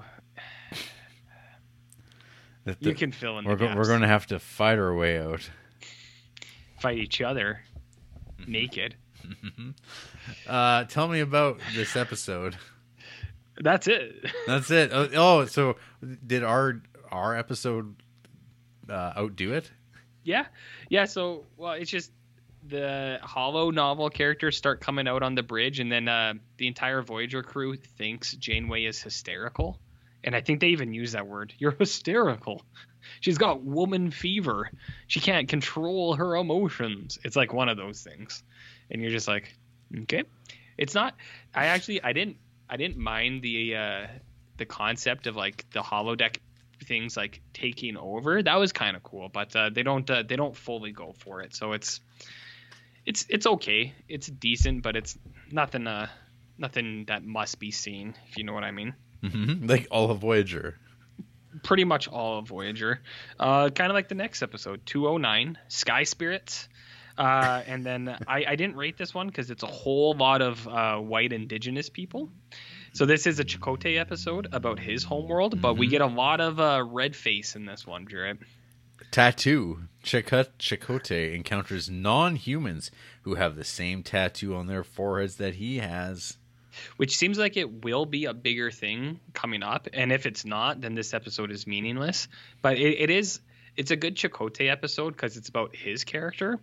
But there's a lot of guys like you and me who they put a lot of blush on, if you know what I mean. Mm-hmm. So it's problematic in that sense. But it does move Chakotay's or like his story along a little bit, like who he was and why he has a tattoo and what that means. So like that stuff's okay, you know. The Chakotay stuff is okay, but yeah, problematic to say the least, if you know what I mean, Jared. If you know what I mean. I'm hearing it. That's all I have to say about that. Okay. Man, we're just flying through Voyager. Okay. 210, a sharp piercing noise for several minutes. 2 out of 4 stars. There is a loud, obnoxious, and it goes on for minutes, Jarrett. Minutes. And I know I exaggerate stuff, but I'm not exaggerating. It's like, you know how I don't like when phones ring in TV and movies? This is like that, but instead of a phone ringing, it's just for I think 2.5 minutes. Mm-hmm. There is one upside to this. Cass Cronenberg's Tuvok, which is pretty cool. So she has like, so this is Cold Fire, and what's happening is this is connecting to the Caretaker and the Okampa, which is what Cass is. She's an Okampa. So they meet other Okampa people, and they're like, "Hey, Cass, you know that you have like psychokinetic powers, right?" And she's like, "Not really. I'm Cass. I didn't know I could do that." So they're like training her to do these things. And she talks like this. I'm Cass. Let me talk. Let me help you, Doctor. Let me help you. I'm a telepath. Doctor. Yeah. So this is a Cass episode, Jarrett. And so they're like building it up, and there's this fake tension built in where the Okampa people are like, "Cass, why don't you come live with us? Be with your own kind." And then Neelix is like, "Ooh." He's like, "My wife." But like, she's not gonna leave. So yeah, we wish. You wish. So they're building up that she might leave, and then the dude is training her, and you're kind of like, whatever. But then her and Tuvok have been training also, because like Tuvok has like Vulcan mind shit, and like this is the first time they talk about, they're like, they make it sound as if they've been doing it for a long time, but they haven't yet. So I just am noticing there isn't like Janeway episodes really, are there? No, I just hit one. I just had 2 in a row, and it was in the middle of season 3. That is weird. Yeah, there haven't been a whole lot of Janeway ones. It looks like the end of season 3 is Janeway. Well, yeah. So halfway through season 3, I just had 2 Janeways in a row. But those are the first Janeway episodes. We've had a whole lot of Cass episodes, Jarrett. Oh yeah. And not a lot of Tuvok, but I mean, no, not really. I would take it over Cass episodes though. Mm-hmm.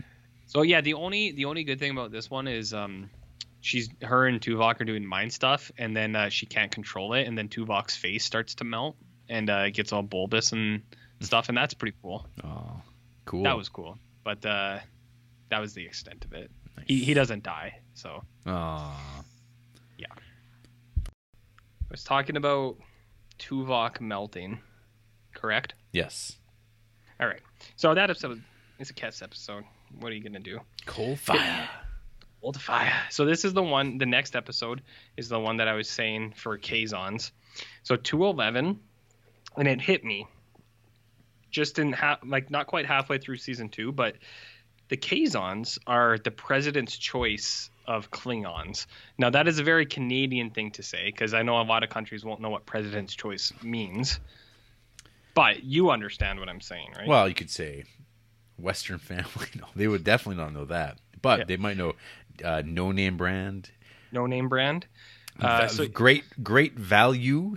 Great value. Yeah, like it's like the Walmart brand version of something else that where it's kind of like you could buy the Walmart, like the Great Value Coke, and be like Great Value Cola, and you'd be like, this does what I need it to. Mm-hmm. But you can just tell, you're like, but there's something a little bit off here. It's not quite what you think it's going to be, right? That's what Kazon are. They are discount Klingons, and it's frustrating, I think. This is also / Secret Baby Wars, and this is another 2 out of 4 stars. Maneuvers. Maneuvers. So this is where Seska, who was the secret Cardassian who had full genetic surgery to become Bajoran, to be part of the Maquis, but then was discovered to be Cardassian. She is now reverted back to Cardassian through surgery, and she is part of the Kazon sect. And she is working with the Kazon because she's got a vendetta against Chakotay, apparently, and the Voyager, because she's just pissed off, right? Because she's got to go hang out with these Kazon people who clearly suck and nobody likes, even her. So she's trying to get back at Voyager, and then at the end of this episode, she lets it slip She says, Chakotay, I'm carrying your baby. Dun, dun, dun. So they do kidnap Chakotay. And I think the thing is, she says something like, she's like, I stole your DNA, and I think the word inseminate comes again. So this is the second time you hear inseminate in like 5 episodes in Voyager. And she's like, I inseminated myself with your DNA, and I am now pregnant. And then you go, huh, okay. You're like, good to know. So yeah, this is just a Kazon episode where they are trying to, again, get Voyager, steal the technology, and I'm not gonna lie to you, Jarrett. It becomes pretty stale by the end of season 2 because they don't give up on this. It just keeps coming back. Oh God, it keeps coming back. This Kazon stuff. Oh yeah, sucks. Like I don't know if this continues past season 3 because I know the Borg come into play, and it's like I really just hope the Kazon are just done and they leave it alone. You tried. It didn't work. No. Just move on. Well, I think the fact that they brought in Borg tells you everything. Yeah, well, I'm hoping that the Borg just annihilate the Kazon completely, but I didn't look into this. I just hope that's what's happening. So that episode is fine. What do you want, Jared? 2 more for a nice even half season? Sure, sounds good. Okay. 212, an old sad guy. 2.5 out of 4. 2.5? Not high 2? Yeah, this is a high 2. Yeah. High 2, almost a 3. Yeah, almost a 3. Not quite a 3 for one reason. Janeway is using her womanly bits to seduce people in this, and it comes off a little bit weird. And not because it's like, not that she can't do that or whatever, power to you, Janeway, whatever you want to do. Is she hanging some cleave or something? No, she does this thing where she's like, okay, wait, what is this fucking episode about? Resistance. A mission to acquire Tellurium goes wrong, causing Tuvok and B'Elanna to be captured and believed to be with the Resistance. Right. Okay.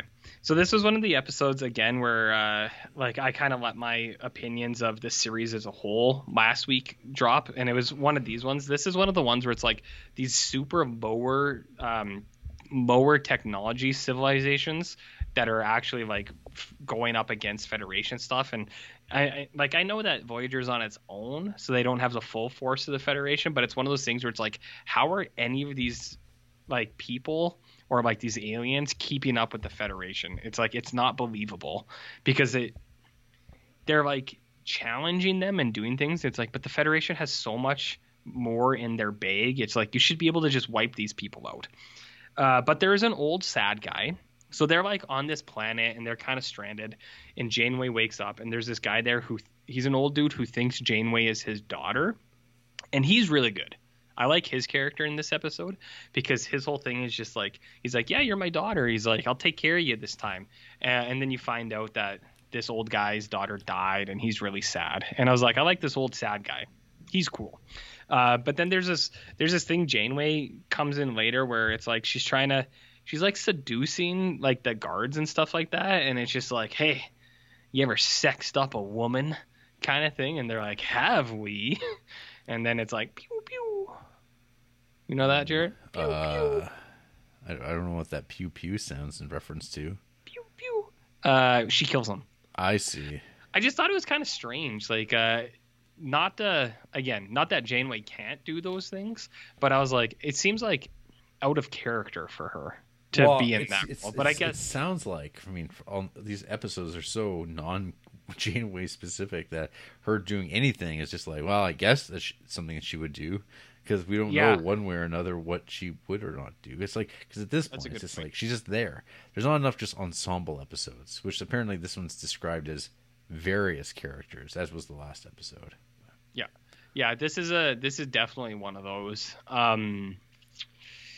It bounces around, and you have like B'Elanna in there who just pops up sometimes, and like that. I think that's the biggest issue with Voyager so far. The characters that they've been giving attention to are characters like Kes, and you're just like, nobody fucking cares. It's like, do a Janeway episode or do a Tuvok episode or something. Like I know you're not a Tuvok guy, but it's like that would have been better than a Kess episode or another Neelix episode. That's like all we've been, or another fucking Tom Paris episode, because that's all we get. And it's just like, what was going on in the writers' room that those are the three characters you're like, Kess, Neelix, Tom Paris. These are going to be our show, man. Like that's what they thought. Mm-hmm. So it's a strange episode. It's not. What you're saying is you want Bashir back. Well, I would take season 7 Bashir over what's going on here. Genetically enhanced Bashir. Openly genetically enhanced Bashir. I would take him over these guys. But season 1 Bashir, no thank you. Mm-hmm. Season 1 Bashir would have fit well on the Voyager ship, is another way to put that. But yeah, it's a high two, but still. I mean, all of these episodes are just 2s, basically. Oof. And then the last one I'll hit you with tonight, 213.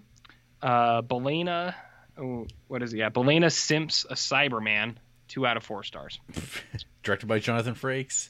Yeah, this one's not great. And it seems like it actually had one of the lowest ratings of the entire season, but I think that's because it was the first episode after a layoff. No, maybe. No, actually, there are some drops again too. It seems like it seems like those episodes where they don't air weekly, where like this, where the schedule picks up. So, for instance, this is old TV. Oh yeah, times. This was like two months apart. These two episodes, and so that first episode back will have lower ratings. Gotcha. That makes sense. So this episode, Prototype, the crew finds and reactivates a robot's body, which was adrift in space, only to find themselves in the middle of a war when B'Elanna is abducted. So Jared, do you know the accessible sci-fi show Doctor Who? Yep. Have you ever seen the Cybermen? Yep. That's what this is. So I'm not a Doctor Who guy. I like to say that it's accessible sci-fi. This isn't about John Cena's first WWE gimmick. No. Was he a prototype? He was the prototype in whatever it was, OVW or something like that. No, it's not about that. This is a B'Elanna episode that tries to give her character depth and misses completely. So they find this robot, and B'Elanna fixes it, and then the robot is like, "Thank you for fixing me. I have a race of robots or a population, and we're all dying. Fix us." And Janeway's like, or B'Elanna goes to Janeway, and she's like, "Hey, can I go fix all these guys?" And Janeway's like, "Fuck no." She's like, "Prime directive, baby." Okay. I was just looking ahead, and there's something that pops up, and I'm like, what? Can wait, in this episode? No. Okay, wait. Yeah. Which one? Is it 2 episodes away? It is 1, 2, 3 episodes away. Is it Meld or Dreadnought? Yeah, it's Meld. Okay, well, I got some stuff to say about Meld, but I don't. Because I was like, who's this? And I click and I went, oh. You went, holy shit. I don't remember. I did not know that. Yeah. Well, I'll get there. Maybe that's a nice tease for next week. Hey, the episode after that's directed by LeVar Jeopardy Burton. Dreadnought's pretty good. You see that LeVar Burton is going to be a host of Jeopardy? Yeah, but just a guest host. He's vying for full-time permanent. Well, this is what they're doing. I mean, like, hey, if anyone could do it, if anyone could pull this shit off, I mean, it would be him. Perfect for the job. Well, I mean, last week they had fucking Aaron Rodgers in there of the Green Bay Packers fame. No, Jared? I have no idea who that is. You know what though? I know who LeVar Burton is. I know about the Reading Rainbow. I know about Geordie LaForge spelled properly. Jordi. Yeah. Well, I mean, he honestly, he would be the best pick. He just flat out would beloved. Be. He is beloved. Yeah. Like I just know, like, I can't remember, a couple weeks ago it was like Dr. Drew or Dr. Oz or someone like that. And it's just like Jeopardy has all-time low ratings. It's like, well, no shit. Nobody likes those, or I can't remember which one it was. It doesn't matter. They're both the same fucking person. He's just like, yeah, nobody likes that guy. Those two guys. Yeah, we get Dr. Phil on there. Yeah, a fake doctor who had his license revoked. Like, come on, nobody cares about these fucking people. Just get LeVar Burton in there. Yeah. People, like you wouldn't get a single piece of blowback from that. Well, People would be like, yep. except from the racists. Well, yeah, That's a big draw for Jeopardy audiences, I think. but those people too. If you told them that Alex Trebek was Canadian, they probably would have had an issue with that as well. Well, they thought that was part of the charm. Oh, they say he's like us, but not Yes. quite. Right. Not quite. And they say, I'm Okay, so worldly. I'm so worldly. Yeah, LeVar Burton is the obvious pick, and if not him, probably Cass, I guess. But to do Jeopardy. Kess. Absolutely. Kess. So, in character, Cool. yeah. Neelix in character would be a great Jeopardy host. So prototype, huh? Yeah, okay, so she saves the one robot, and the robot's like conning her, and is like, "You got to save all of us." And Janeway's like, "No fucking way." She's like, "You can't do that," and Belena's like, "But why? I just fixed this one." And Janeway's like, "You shouldn't have fixed this one either." She's like, "We can't interfere with these fucking aliens. Just leave them be. It's not what we're here for." But Belena's like, "I'm gonna do it. I'm gonna fix them."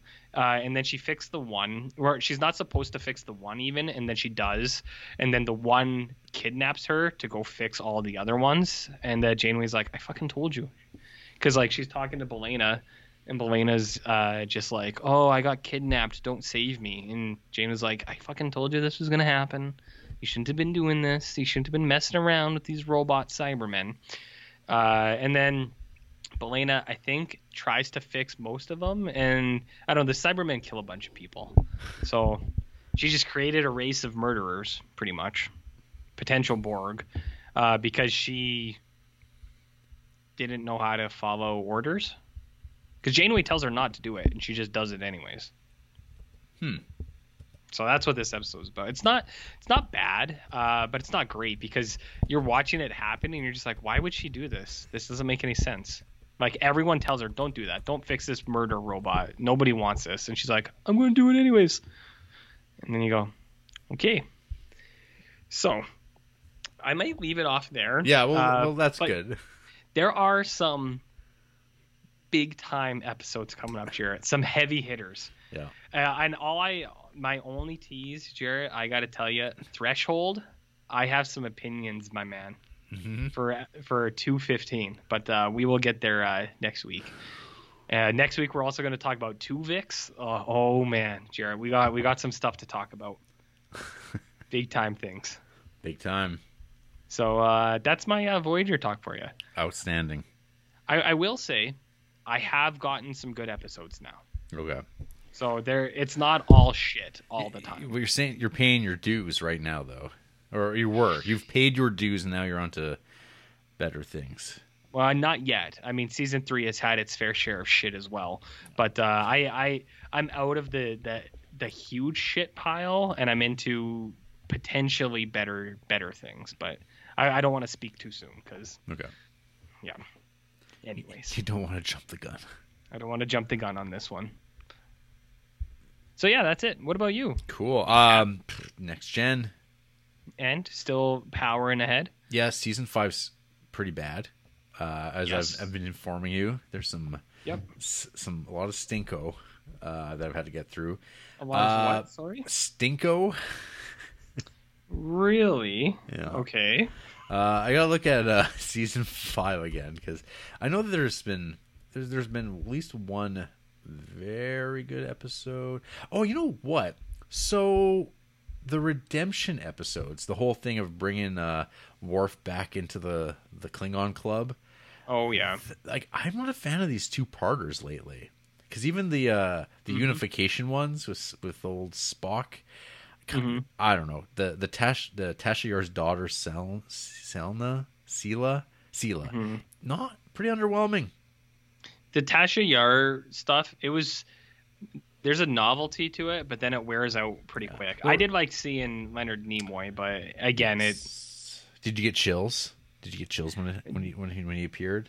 They weren't multiplying. No. I can tell you that much. Yeah, you didn't get goose flesh running up and down. Not really.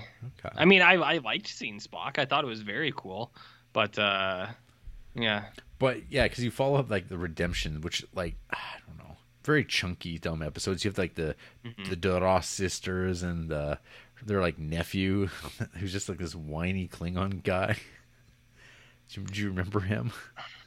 I want to be the Grand Chancellor. Yeah, I do remember that actually. He's a little wiener too. That guy. He right? is a wiener, and like the whole time I was like, I remember as a kid I thought this guy sucked, and I was right. Yeah.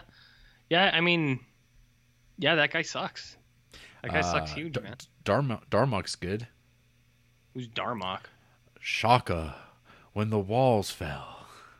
Oh, you just hit that one? No, that's like the second episode of season 5. That one's okay. good. Yeah, that episode's awesome.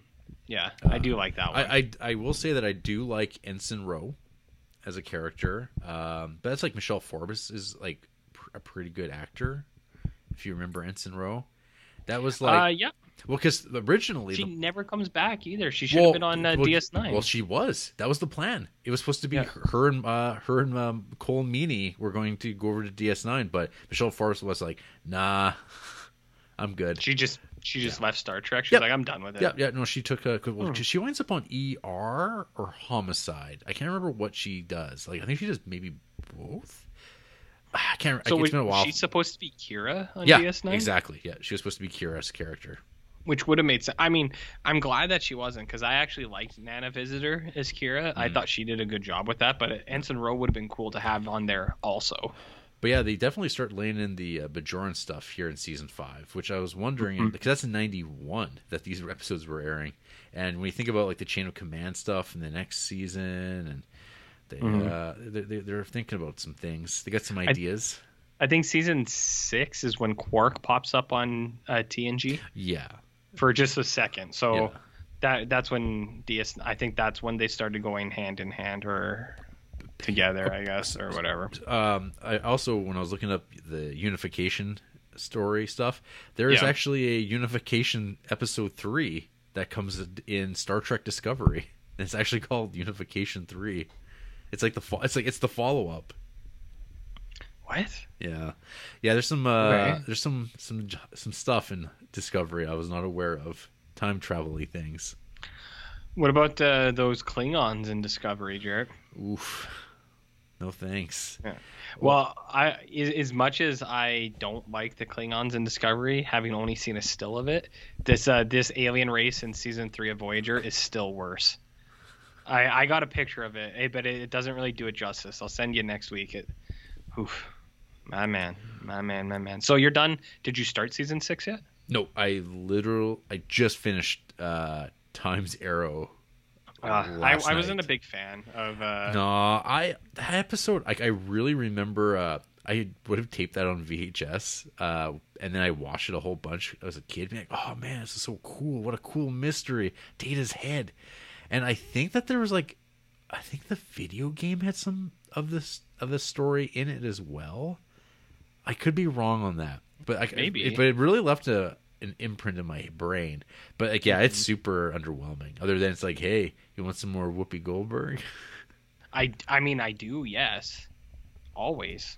Constantly. What are the highlights of? Yeah, so season 5, you got Cause and Effect, which is a really cool episode. It's because there's like the dark humor of like every time the loop happens on a commercial break, then it goes back to Captain's Log. You're like, oh no, they're going to blow up again. I really like that one. That's a good episode. That's a good episode. Yeah. The Imaginary Friend episode, terrible. Famke Janssen being horny. Oh, everyone's horny in that episode. Hugh Iborg, I think is good still. Yeah, that's a cool episode. Yeah. Then there's the Inner Light, which I remember you were kind of. That's like the one that people really love for whatever reason, but it's good. Is that the flute episode? Yes. Yeah. I don't know. I was soft on it until later on when you get more Picard stuff, and then I was like, oh well. In looking back, it's better that they keep going. But like when you first hit it, I wasn't too impressed. It feels like so many of the episodes where there's a lot of cotton. That's the only thing. Like when they go to these planets, I know what you mean. There's a lot of earthy colors and cotton. cotton whites and baggy clothes and patterns. Like, is this? Santa Fe? Like it's like we're on planet Santa Fe. Yeah, and they have the houses like it too. But hey, at least you don't have a alien like Neelix talking about the weather in Celsius and humidity. But his buddy is in there as a jump to a conclusion guy. Jump to conclusion boards. Yeah. That guy? Yep. Yeah, I remember that. Yeah, he's not bad. He's a good shit, so we don't bust his balls too much. He seems like a good dude. Oh, but yeah, then there's the space rape episode, Violations. That's that one is a wild episode. Like I don't know who came up with that. I remember as a kid watching that thing, and then that's followed up by the eugenics episode, where it like we have literally Geordi go, "Isn't it ironic that a blind man with the technology that allows him to see is what solves the problem of a planet of people who would have killed me as a child?" And you're like, "Yeah, I figured that out." It's one of these ones, Jared. Wink. It didn't need to be said out loud. Some people does. For some people, it does. Yeah. For the cheap seats. Well, Jared, I mean, who do you think's tuning in on the regular? Exactly, I guess. Wow. But hey, in news, RJ, in the news, we got some Criterion movies that are coming out in July. Oh, they still do those? Yep, they still do. Okay. Though I question every day, how long am I going to be around for this ride? Oh, we will be long gone. Mm-hmm. Don't worry about that. We got this movie called La Piscine. Oh yeah, I love that movie. Jacques Deray. This cover, though, my God, RJ, it is saucy beyond belief. In what way? You gotta check it out for yourself. No. It's stimulating. No. We've got Bringing Up Baby from director Howard Hawks, starring your favorite actor Cary Grant and Katharine Hepburn of Summertime. Oh, I'm a big fan of Summertime. There's like a baby tiger in it, and it's Screwball. You like Screwballs? What do you mean? Oh, like a screwball comedy? Yeah. Yeah, I'm fine with that. Is it like all about Eve? I guess. Or Lady Eve? Lady Eve. All about Eve? That's not even a movie, is it? It is, actually. It is a noirish movie, though. Is it good? Yeah, it's pretty good. What's going on over there? Why? I hear some screeching sounds. Oh, I think it's the oven door opening. A little bit of WD-40 goes a long way. In your oven? You don't want to do that, because then we get it put into your food, and then you're going to get carcinogens, my man. Get it on those hinges. The hinges? This is above what I can control. We've got Andrei Tarkovsky's Mirror. What about Mirror? Mirror. That's what it's called. Is that good? The Mirror. Yeah, I think. I mean, I know Frank Solano's pumped. Is he? He is. Can you say that with confidence? I can, because I messaged him, and he said he could die happy now. I was like, well, wait at least until you can get in your hands. Wait until the Creeps episode. Exactly. Right? Yeah, exactly. Hold out. How long will that? Yeah. We got Lizzie Borden, Working Girls. This is also a suggestive cover. There's a lot of bare flesh on display. I mean, this is perfect for July. There's going to be a lot of bodies out there because it's going to be the best summer ever. I'm not sure if you heard that. Well, in Alberta, it will be. Is this the Martin Lizzie Borden? This is Lizzie Borden, the director. Not the 30 whacks to the 30 whacks with a wet noodle? Different one. Oh, okay. Not as interested. But the one that just came to my attention, because I completely missed this when they did their announcements last week on Thursday, I guess. But Deep Cover, directed by Bill Duke, starring Lawrence Fishburne and Jeff Goldblum, is coming to the Criterion Collection, to which I'm like, what the fuck? Is that good or is that bad? Unexpected. This is one of the probably the most unexpected movies because I did see some people mentioning Deep Cover in this last week, and I didn't realize why. So, I mean, I still like I saw the pictures of this, but I don't know anything about this. Like, so unexpected, but good or bad? Well, or strange. When I give it 3 stars when I watched it in 2015. Okay. My review here from 2015, September of 2015 reads, "This is probably a very good movie that gets undone at times by really bizarre direction choices, particularly some of the weird hamming up of one Mr. Goldblum."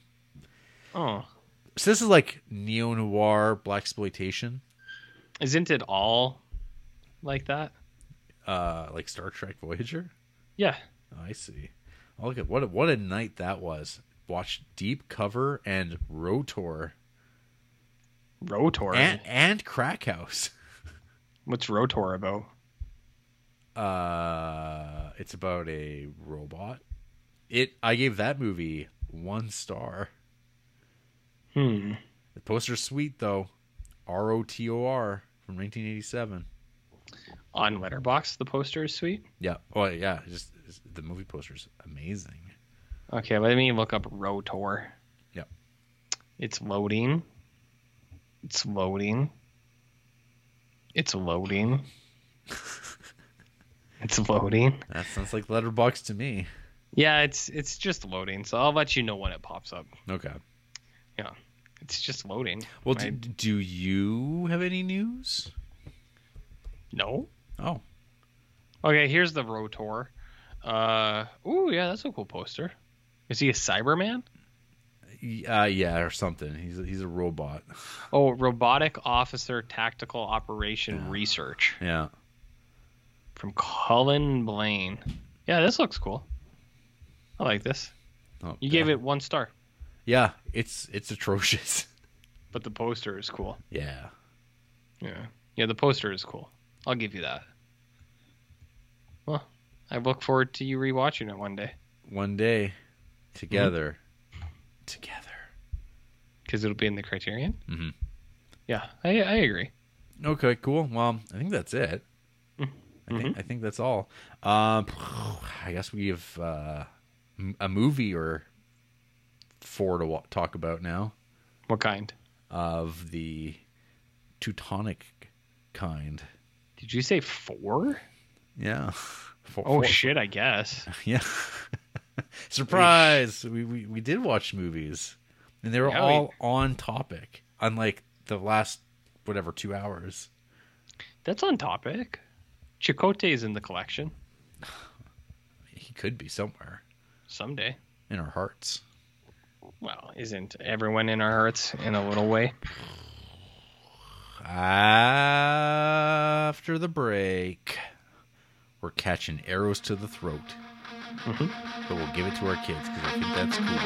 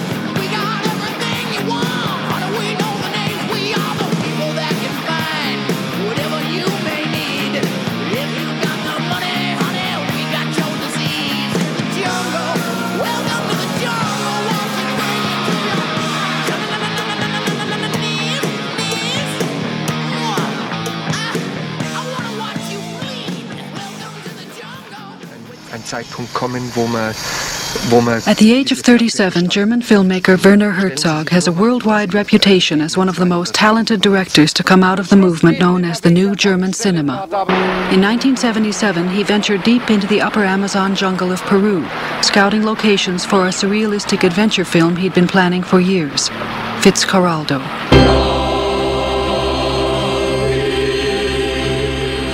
From the beginning, he expected it to be an extremely difficult project, but it wouldn't be the first time he'd risked everything for new images. In 1971, for instance, he came to the upper Amazon to film Aguirre, Wrath of God, and he and his crew spent weeks living on rafts in the middle of the river. Some critics feel that Herzog seeks out physical danger to test himself. Herzog insists he's a professional taking reasonable risks to create images no one has ever seen before. This time, however, the dangers were so extreme that he invited filmmaker Les Blank to shoot a documentary of Fitzcarraldo being made, as if he were afraid that the documentary might be the only record of his epic adventure. Join with Herzog, Klaus Kinski, and 800 Peruvian Indians as they risk their lives and their sanity.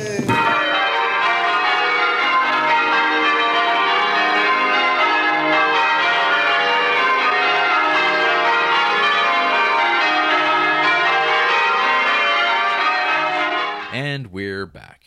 This is the Criterion Creeps podcast, and tonight we're talking about Burden of Dreams from 1982, directed by Les Blank. And if you follow the credit title card of this movie, Maureen Gosling. Who? The collaborator that doesn't get brought up at all anymore on this movie. I read a, 2,000 word interview with Les Blank that Vice did back in 2009, and she doesn't get brought up at all. You don't know how to read. Well, I know how to do a find search on a page, and her name doesn't appear anywhere, and I find this strange. Would you say it's problematic? I don't know. Just a odd little thing. Was she like the co-director? I mean, if you look at the documentary, it seems like she's presented that way. But well, it's news to me. Yeah. Anyway, that being said, the synopsis for Burden of Dreams. The Amazon Rainforest, 1979. The Crew of Fitzcarraldo from 1982.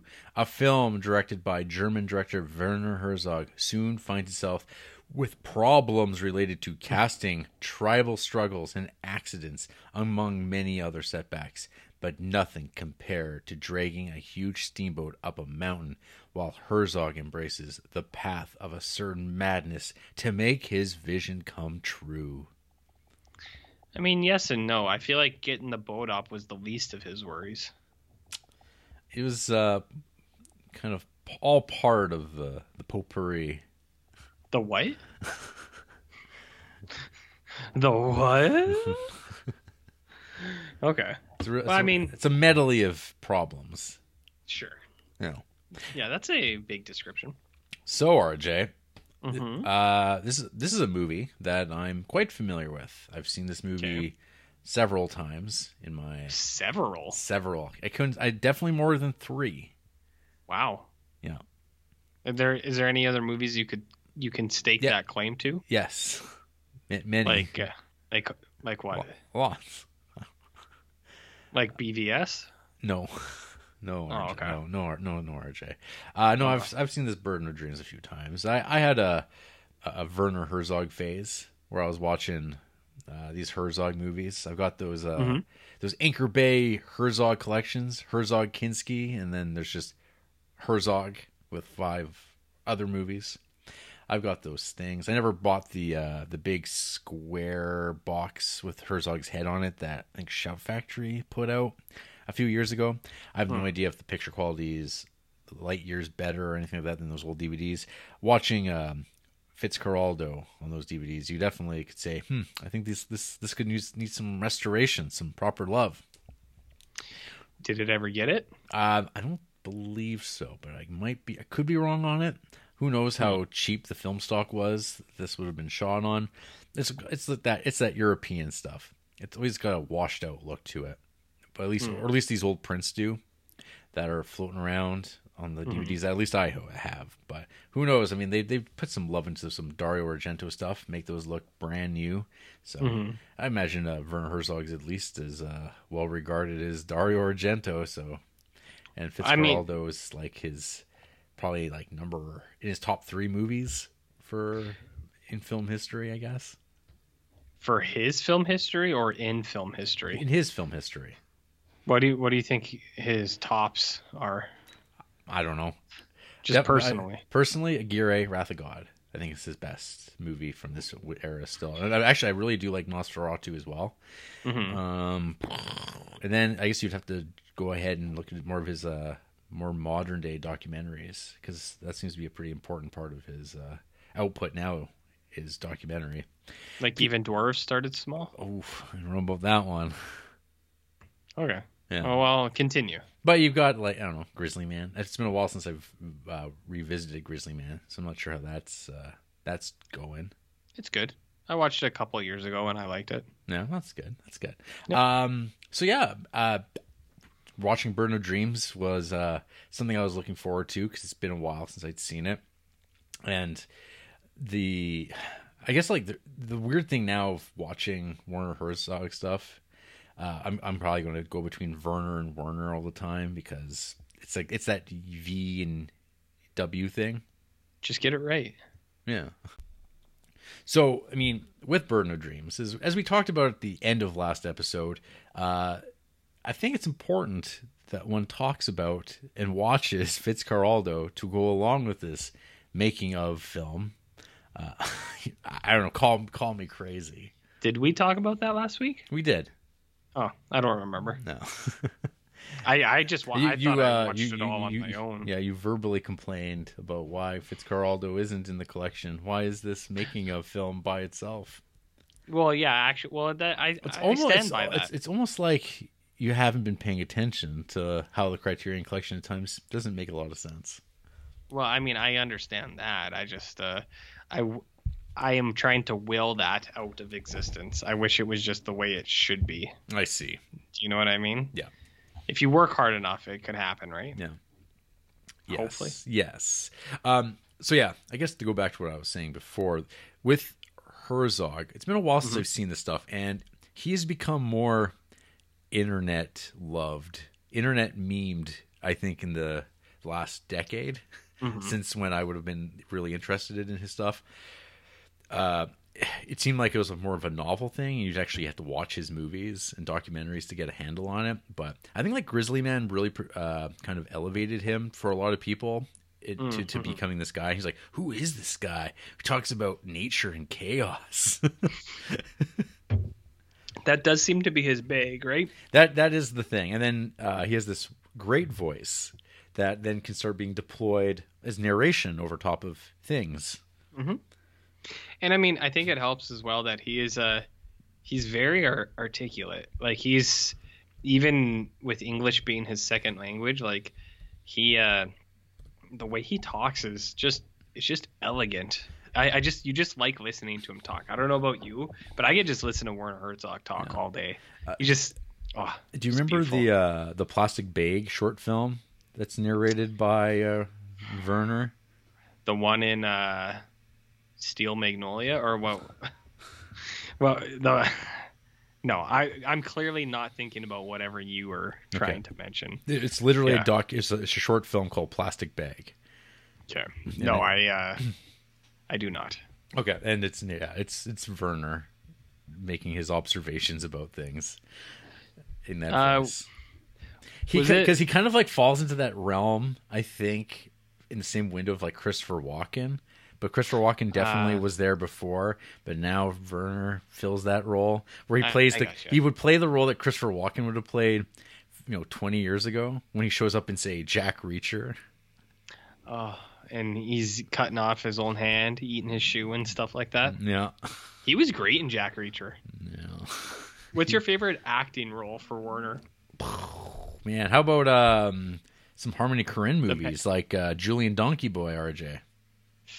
I'm not crazy about that one. I thought you were going to say the Star Wars, because you know how The Star Wars when he wept when he saw Baby Yoda and all that kind of stuff. That's kind of where I feel, or when he's talking about going to see WrestleMania. Yeah. What does he have to say about WrestleMania? He really liked it. He loved the spectacle. That's it. Or when he becomes like a on again, off again character on The Simpsons. Oh yeah. Yeah. See, I like that. If you Do you think anyone recognized him at WrestleMania? I think he watched it on TV. Oh, okay. He wasn't like actually there. Oh, look at that. See, he's like... That's too bad. He was on Metalocalypse. That's cool. American Dad. That's cool. The Boondocks. See, He's in Penguins of Madagascar. Oh, that's documentary filmmaker. See, it's all there. It's all there. I got you. Rick and Morty. Oh, Yeah. See, that's kind of where the detachment comes. And there's like in the documentary Werner Herzog Eats His Shoe, there is a bit where he's talking about how we become a parody of ourselves, essentially, like, to paraphrase it. And I was like, it really is true, isn't it? This man talking about the morass of dead images, and we need to find new images, and culture's dead, and everything's like for idiots, and Disney, and here he is hanging out with Baby Yoda. I mean, that I guess it just shows that time's a flat circle, right, Jared? Just all comes around. But then when he come back around to not doing those things? I think eventually he will. Like, he will die eventually, and then he won't be in those kinds of things anyway. I do think him talking about taking one of those one-way trips to Mars to make a documentary about being the first man on Mars that's pretty Herzog. Mm-hmm. I mean, if anyone could do it, it would be him, right? You know, he's fine with that. He's like, why not die on Mars? I'm going to die anyway. So why not? Why not die excited, like in an exciting way, in a significant way? I'm okay with that. I'll allow it. Yeah. I mean, that's sort of thinking, though, is also what inspires dangerous psycho people that want to make a name for themselves as well. So maybe that shouldn't be encouraged. Well, maybe it should. Maybe. I don't know. No. I'm not going to say yes or no about anything. Just right in the middle, neutral, Jared. Okay. Just like Switzerland. Sure, my friend. So, RJ, what did you know before this week about Burden of Dreams or Fitzcarraldo? You ever seen that movie, Me and Earl and the Dying Girl, Jared? You ever seen that one? Nope. It's like a rom-com, like a teen rom-com. And in that movie, there's two buds, and they are big cinephiles, Jared. And they make their own movies, and they're spoofs on other things. And there's the one in there that and they call it Burden of Screams. And I saw that at one point. And then before I pieced it together, I've known Werner Herzog for a while, and I've always heard the joke about pulling a boat over a mountain, but I didn't really piece it together. And then I think I remember, like, when I was interested in Burden of Dreams, Fitzcarraldo, it was like once we already started the podcast, and then I was like, well, it's coming down the line eventually. It might be years from now, so I'll just wait. And now it is years from now, and I have waited. So they were both first-time watches for me this week because I waited because I didn't want to. Because if I hadn't, look, I would have been rewatching it, and it just wouldn't have meant as much as it does now. So, to answer your question in a long way, my understanding was limited, or my knowledge was limited. Limited, you say? At best. Yeah. Okay. Because I can't even remember. Have you seen Aguirre, Wrath of God? Yeah. Okay. Yeah, I've seen a bunch of Herzog stuff. I just I never watched Fitzcarraldo or Burden of Dreams because I knew they were coming down the pipe. But I've seen Aguirre, a few others, a bunch of his docs like Grizzly Man, Into the Abyss. I've seen most of. I've seen a lot of his documentaries, not as many of his just scripted films, I guess. Right. Yeah. I mean, I guess now, of course, when I think of this too, I guess I was going to pick his fiction movies. Strozek would probably be in my top three. But that's a personal favorite. I don't know if that's for everybody. That is a grim movie, even more unusually grim than other Herzog things. So I think we'll talk about Fitzcarraldo first. Just to so what's that movie about? So, I mean, I imagine most people who would be wanting to tune in to listen to us talk about Burden of Dreams probably already know both these movies, but just in case, the movie Fitzcarraldo is it's about a character, Brian Patrick Fitzgerald. And Fitzcarraldo is how the people in the Amazon pronounce it, Spanish. That's how it would be kind of spoken, I guess. Because anyway, Fitzcarraldo is a dreamer. This is the synopsis from Letterboxd. Is a dreamer who plans to build an opera house in Iquitos. Iquitos, thank you. Iquitos. In the Peruvian Amazon. So, there you go, Peru. So, in order to finance his project, he embarks on an epic adventure to collect rubber, a very profitable product, in a remote and unexplored region of the rainforest. What do you know about rubber trees, Jared? I mean, I think everything I know I learned from Fitzcarraldo. What do you know about opera? Everything I know about opera I learned from Fitzcarraldo. Interesting. You know about Caruso? I've heard of Caruso. Well, what do you know about Caruso?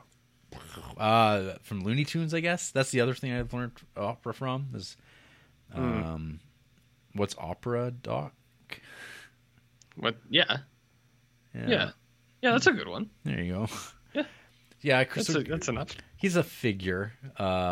You'd have to be like a great grandpa to be, I think, really into this. To even like be like, oh, you might be like, hey, those are records. And it's like, no, those are gramophones, buddy. Yeah, that could be some wax. There's something going on there, man. That's something real going on. That's some thick vinyls. You know, and people have very strong opinions about pluralizing vinyl that way. I mean, people have strong opinions on everything, and I mean, I'll just say it for everyone: relax, just chill, just relax. That's about it. Just stop taking things so seriously, is what I would say. No. So Fitzcarraldo opens up with Fitzcarraldo. He's racing on a boat along the Amazon with his partner. His gal pal, who runs a brothel. I mean, it's described training. She basically trains women, native women, from the area to like move on up in the world. I get kind of, but she also, it's like, do they stay with her or do they go and become housekeepers? In air quotes. It never seemed like did they get married iffy off to me. Did she turn a profit on this? But it seems like everyone's pretty okay with that in the movie. It's like, this is just the world we live in, the early 20th century. Well, was it the world then though? Also, what's that? Was it the world at that time as well? Was it the world at that time? Yeah. Oh, I'm assuming so. Oh, okay. It seems like a pretty dire place. Doesn't seem like a lot of fun. Well, I mean, nature is chaos, Jarrett. Didn't you watch these movies? Well, that comes later. That's in the documentary. Right. Okay. Yeah. Well, opera is chaos, Jarrett. Opera is chaos. So we open up with a performance of opera. How did that make you feel? It awoke something deep within me that I didn't know was there. Wow, that you have a deep passion for the opera, the one that you did not discover in watching Ingmar Bergman's The Magic Flute. I didn't discover it at that time, but now I can say I do have that awakening for opera, and I'll say that I'm going to say it. I think opera is miles above poetry, and I think it's miles above drama and choir. Opera is the top of the top. Top of the top of that, like, kind of nerdery. Yeah, of like the drama nerd camp, and like the choir band camp. Like opera is the top of those dogs, so I think it's the most tolerable. Mm-hmm. But if I was ever invited a place to hang out where people were doing like improv or even just choir, just like there's people out there who just sing when they hang out. I wouldn't be into that. But if it's opera, I'd be a little bit more accepting of it, I think, because of Fitzcarraldo. Because of Fitzcarraldo. Mm-hmm. That's all that Werner Herzog wanted to do. That's all that Fitzcarraldo wanted you to have happen. And he did it. He brought it to the Criterion Creeps jungle mountain. Yep. And he did it, man. He built in our mind, in our collective idea mind, an opera house, and we heard it. Well, I heard it for sure. Did you?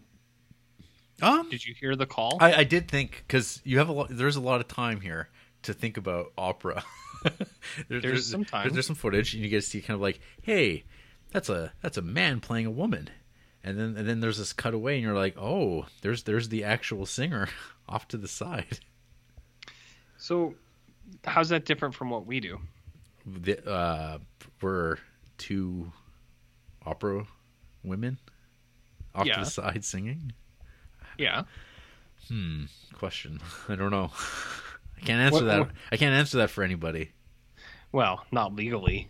No. But, I mean. So, anyway, Fitzcarraldo, his goal is he wants to build an opera house. He wants Caruso to play it on the Amazon. He has this idea in his head. And he tries to actualize it, because these things often require money and space and time, and you have to navigate the material to achieve these goals. So he starts making deals with, these scumbag exploiters, of which he himself has attempted to be one, but he seems like he's failed at doing it. He's got his ice business he wants. I mean, that's got to be a lucrative market in the Amazon, no? It's he can make ice scones. The shaved ice? Yeah, she's got shaved ice. The kids are into it. They're like, man, this is pretty cool. I mean, when you're down there, I'm not sure how much ice you see, unless you're like at the top of mountains, like big mountains. I'm into it too, to be honest. Yeah, I'm on board. You're pro ice. If you had shaved ice for me right now, I wouldn't turn it away. Yeah. Okay. Would you?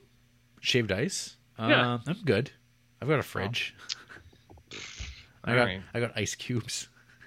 It's not the same, dude. No. It's not shaved with some sweet sugary syrup poured on top. So, we get some ocelot tossing. Yeah, which is unfortunate. The cat's fine.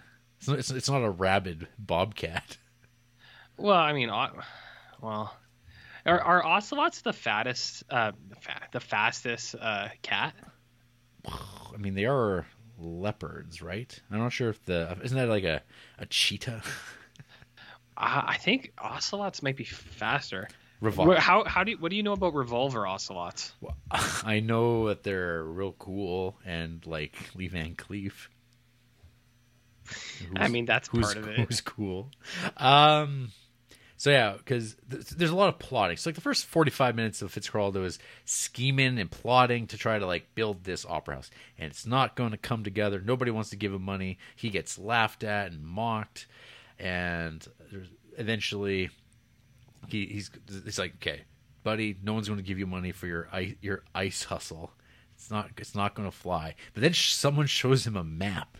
And it's so obvious. You're like, how could no one have made this connection beforehand of like, hey, these two parts of this river system are really, really close together. But what if you just like popped over? What if you just hopped it?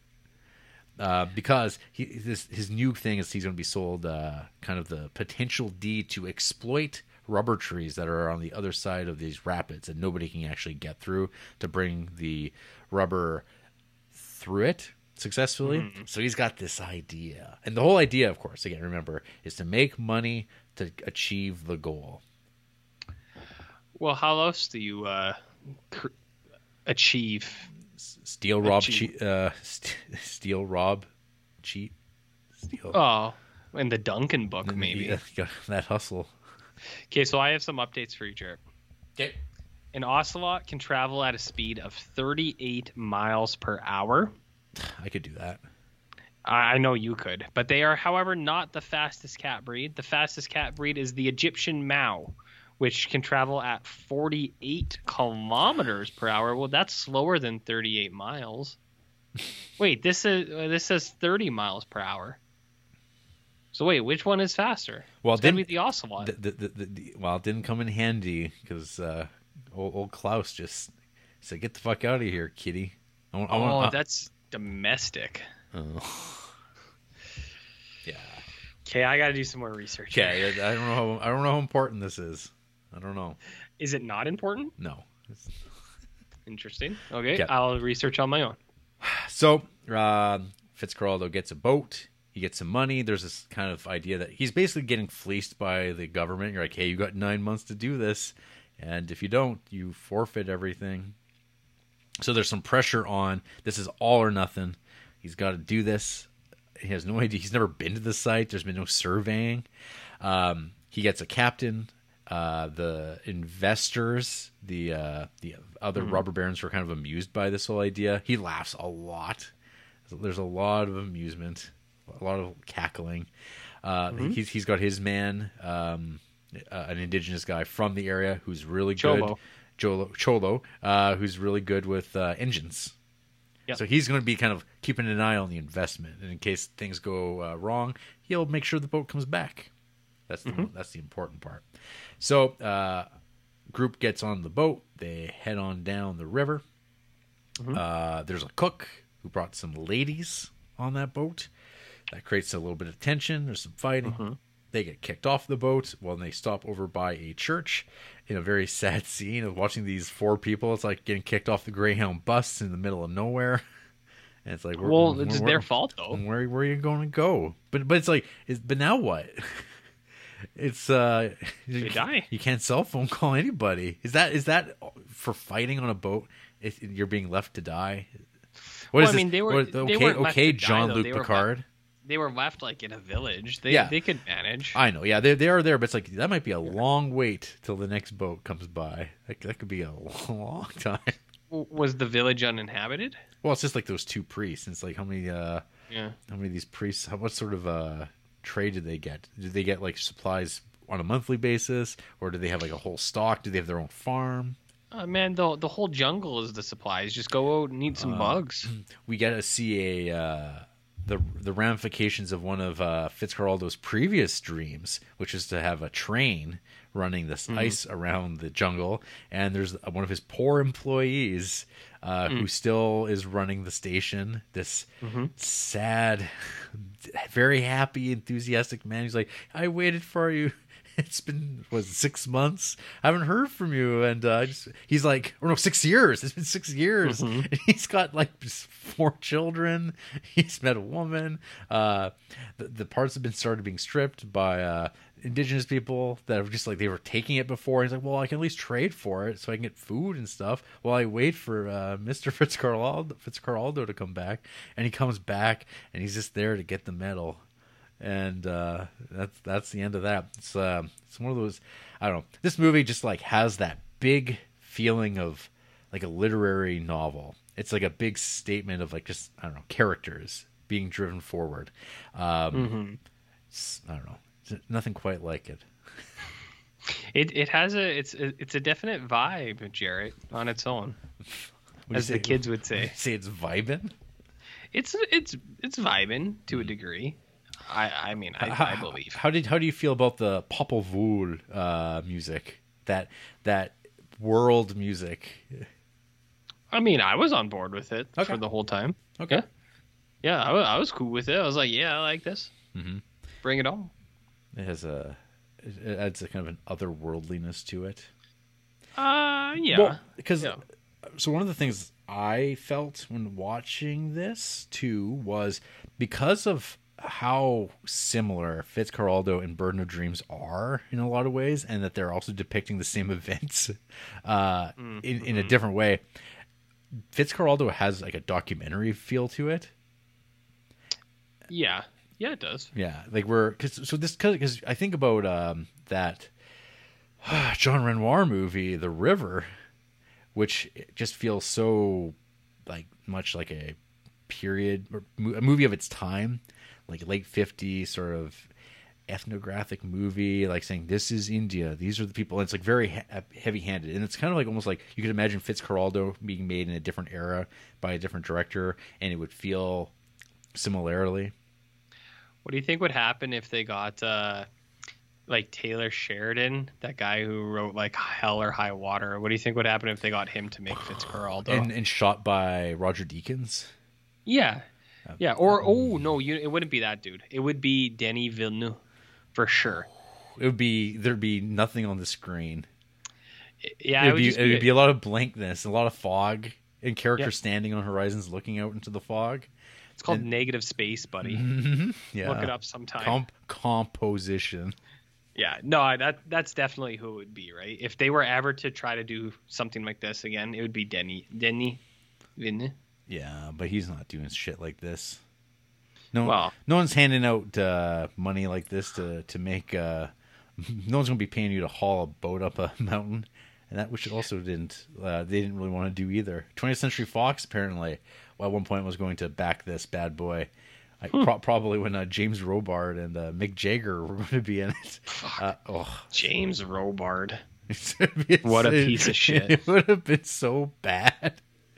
Okay. Yeah, I mean, that's Burning Dreams talk, but like those two scenes that they show with those guys look fucking horrible.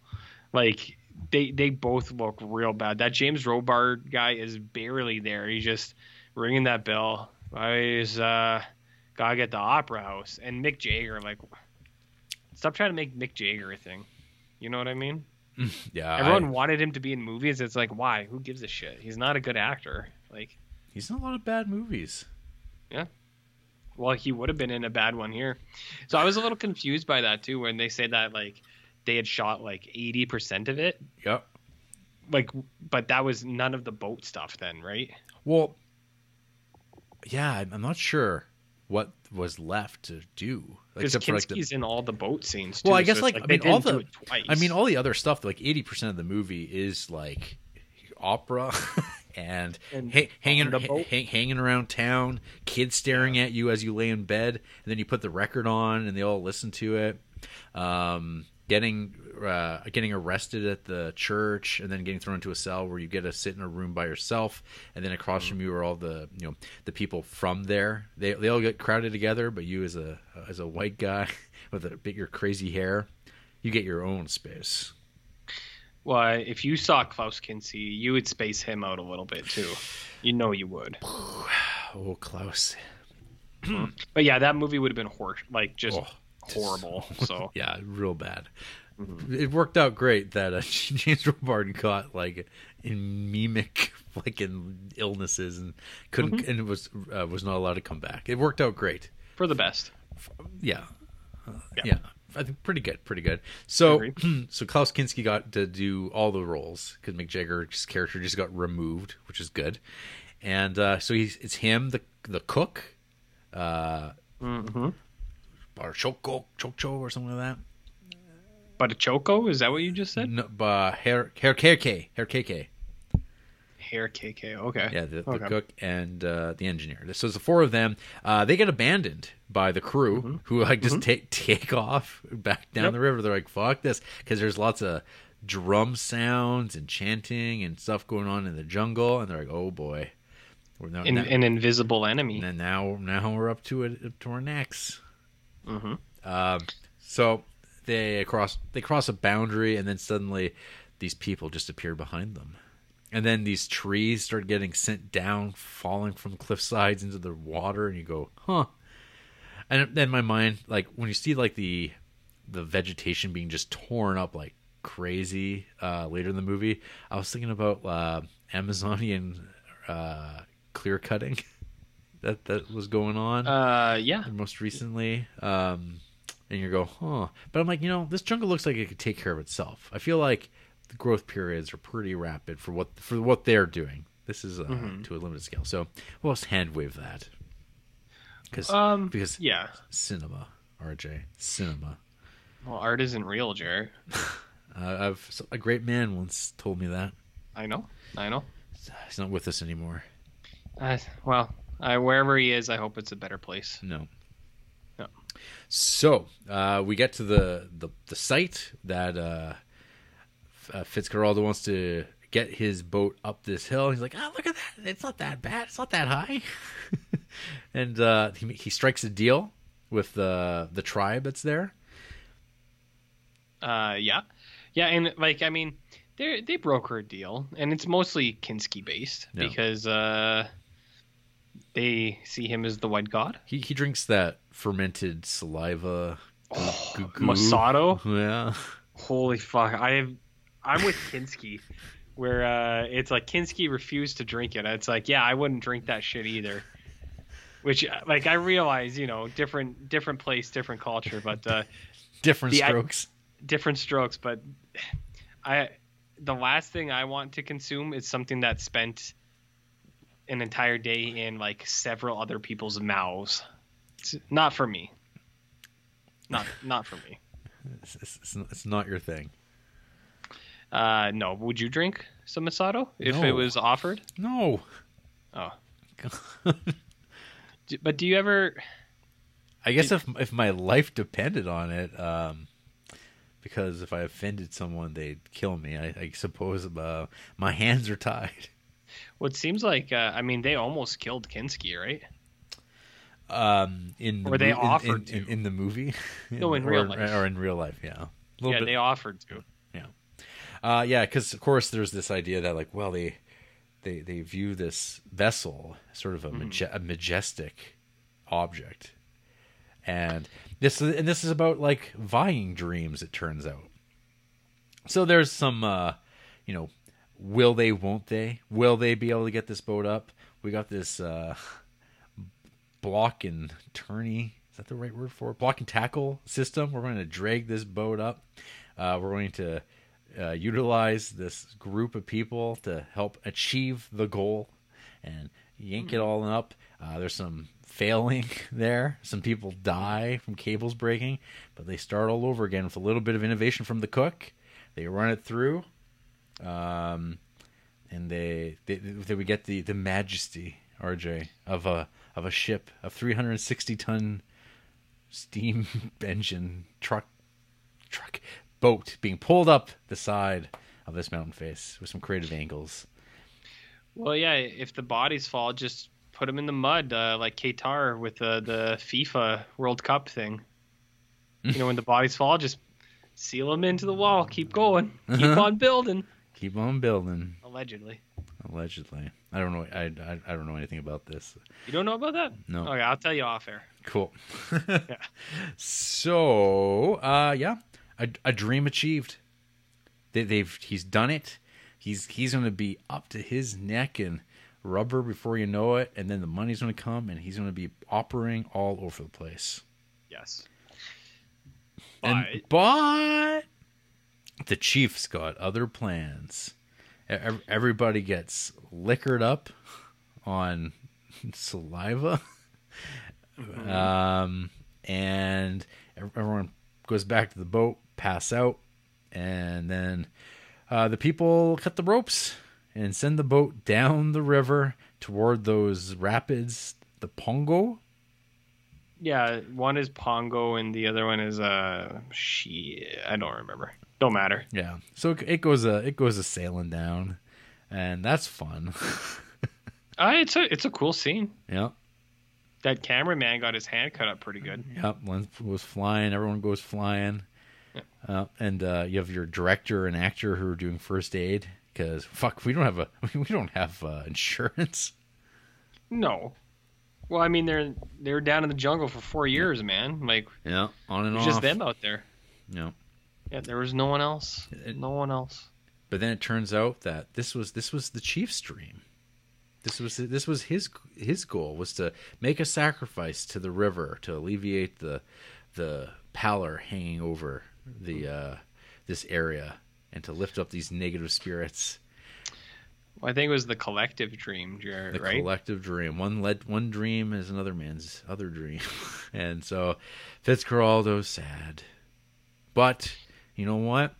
This isn't a sad bastard movie because he takes disaster and turns it around and turns into a moral victory. Yeah, I mean, There's some. I think He chomps down on that big giant cigar pretty proudly. he does. He gets a kind of opera. Well, I mean, he gets an opera, and I mean, I think I really like the conversations. It's very Herzog, the futility of things, and I like the story he tells where it's just like, well, what'd you get out of it? He's like, I was there. That's it. Yeah. You saw it. It happened, but that's all. Can't take it. You can't take it with you, Jarrett, which I think is a good lesson for life. Mm-hmm. Right, Jarrett? You can't take it with you. You can't take it with you, buddy. So yeah, that's Fitzcarraldo. Kind of a brief overlook at Sure. it. And then what we're actually here to talk about is the film in the Criterion Collection, Burden of Dreams, the documentary film by Les Blank. Les Blanks. I can't call them blanks. I want to call them blanks, but it's Les Like Blank. Bobby Blanks, the Bowflex guy, or what? Tybo. Tybo. Yeah. Do you remember Bobby Blanks? Yeah, I do. Okay. So Les Blank, he got brought in to shoot some documentary footage of this arborist process that's been going on for years at this point. I guess at some point they had met in Los Angeles at some festivals, hanging out, palling around. Werner Herzog made a bet with Errol Morris that to make Gates of Heaven, and Les Blank shows up, and he's going to make the documentary about Werner Herzog eating his shoes. Would you do it? Eat my own shoe if would I make that bet? No, because What would the bet be make bets.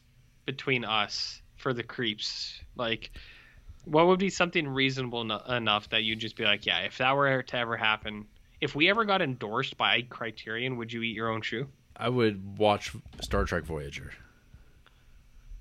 That's not enough. Isn't not it? enough. Isn't it? It's not. You You can know. pick the shoe. No, I'm fine. I don't know. I really didn't get a sense of what he was doing with that, because we did watch that documentary. It's on the DVD, and it's on. I'm assuming, is it on the channel? It is. Yeah. Okay. That's where I watched it. And it's a nice short boy. It's only 20 minutes, but because I saw it on there too, and I was like, oh yeah, I know, like I know about this, and then I watched it, and then I was like, why wasn't this attached to Gates of Heaven? Why is this part of Burden of Dreams? But you filled me in on that whole rights kind of thing and timing and stuff. But, yeah, because now you'd be right, because Gates of Heaven is now part of the Criterion Collection, but which I think this should go with. Yeah.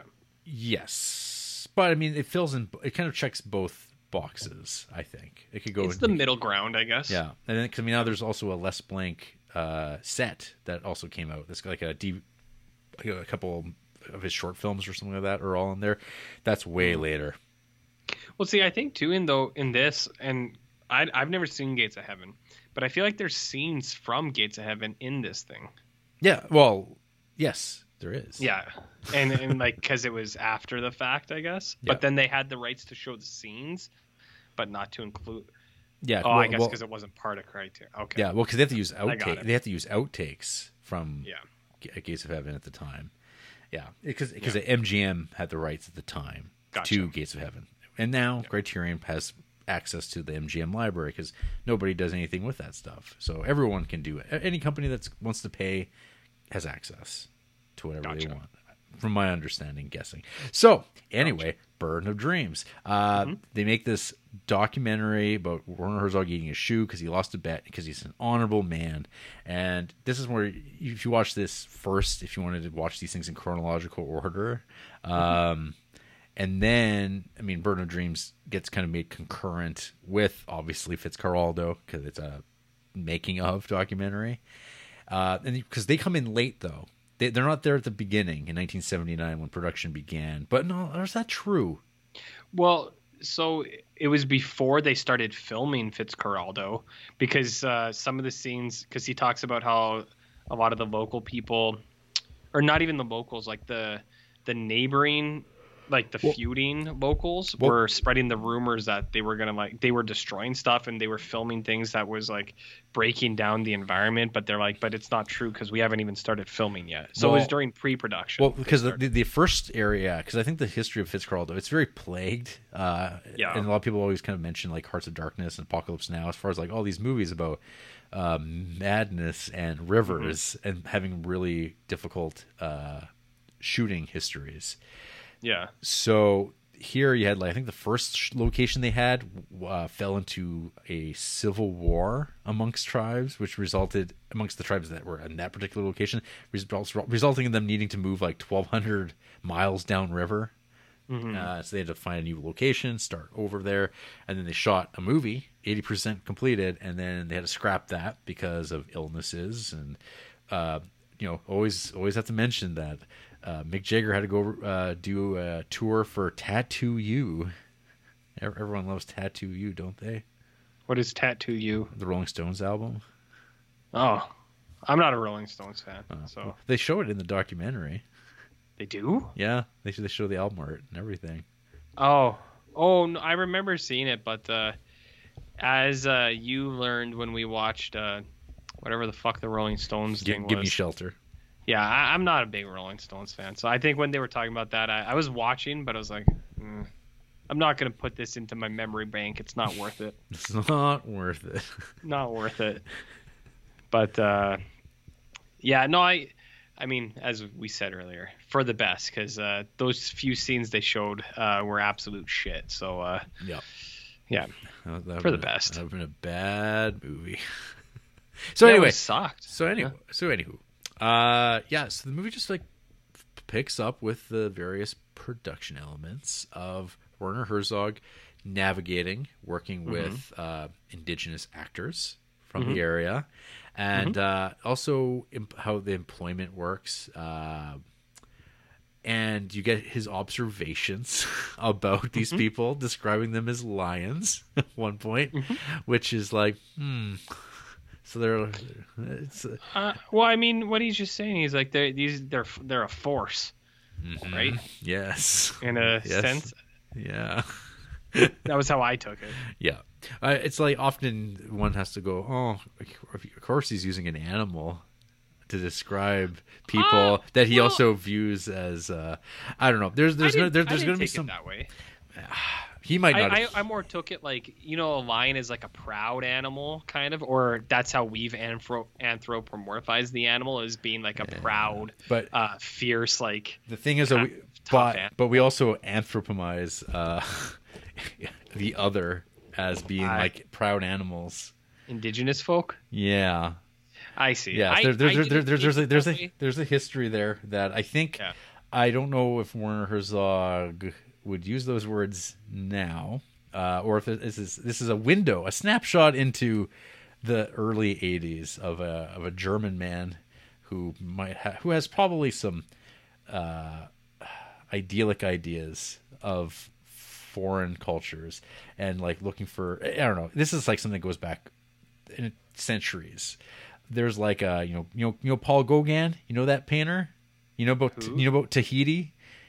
I know Degas. You know Degas? Well, I know Degas. Well, is that the same thing? Well, you got Gauguin, and he's a guy. He's about primitivism, just like old Picasso. All these guys, they love to get back to a purity of humanity, and they're like, well, what Western man can no longer represent that. So let us go find people on the edges of the world and do something with that and like find my art in there. He's part of that. It's a long line of that, and one could pursue that and be critical of Herzog being part of that legacy, but I don't know. I feel like if that's there, I don't know. I don't know if it was just about the color blue. Oh, well, he had a blue phase, RJ. Is that not the same thing? No, he had a moment that they all have moments. All those guys, people have red moments, green moments, lily pads. What's a lily pad? Ask your wife. I don't know. She would know.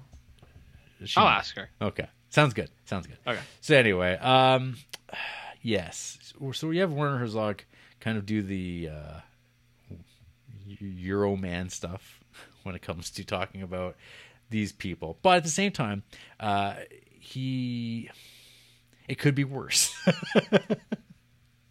I think yeah.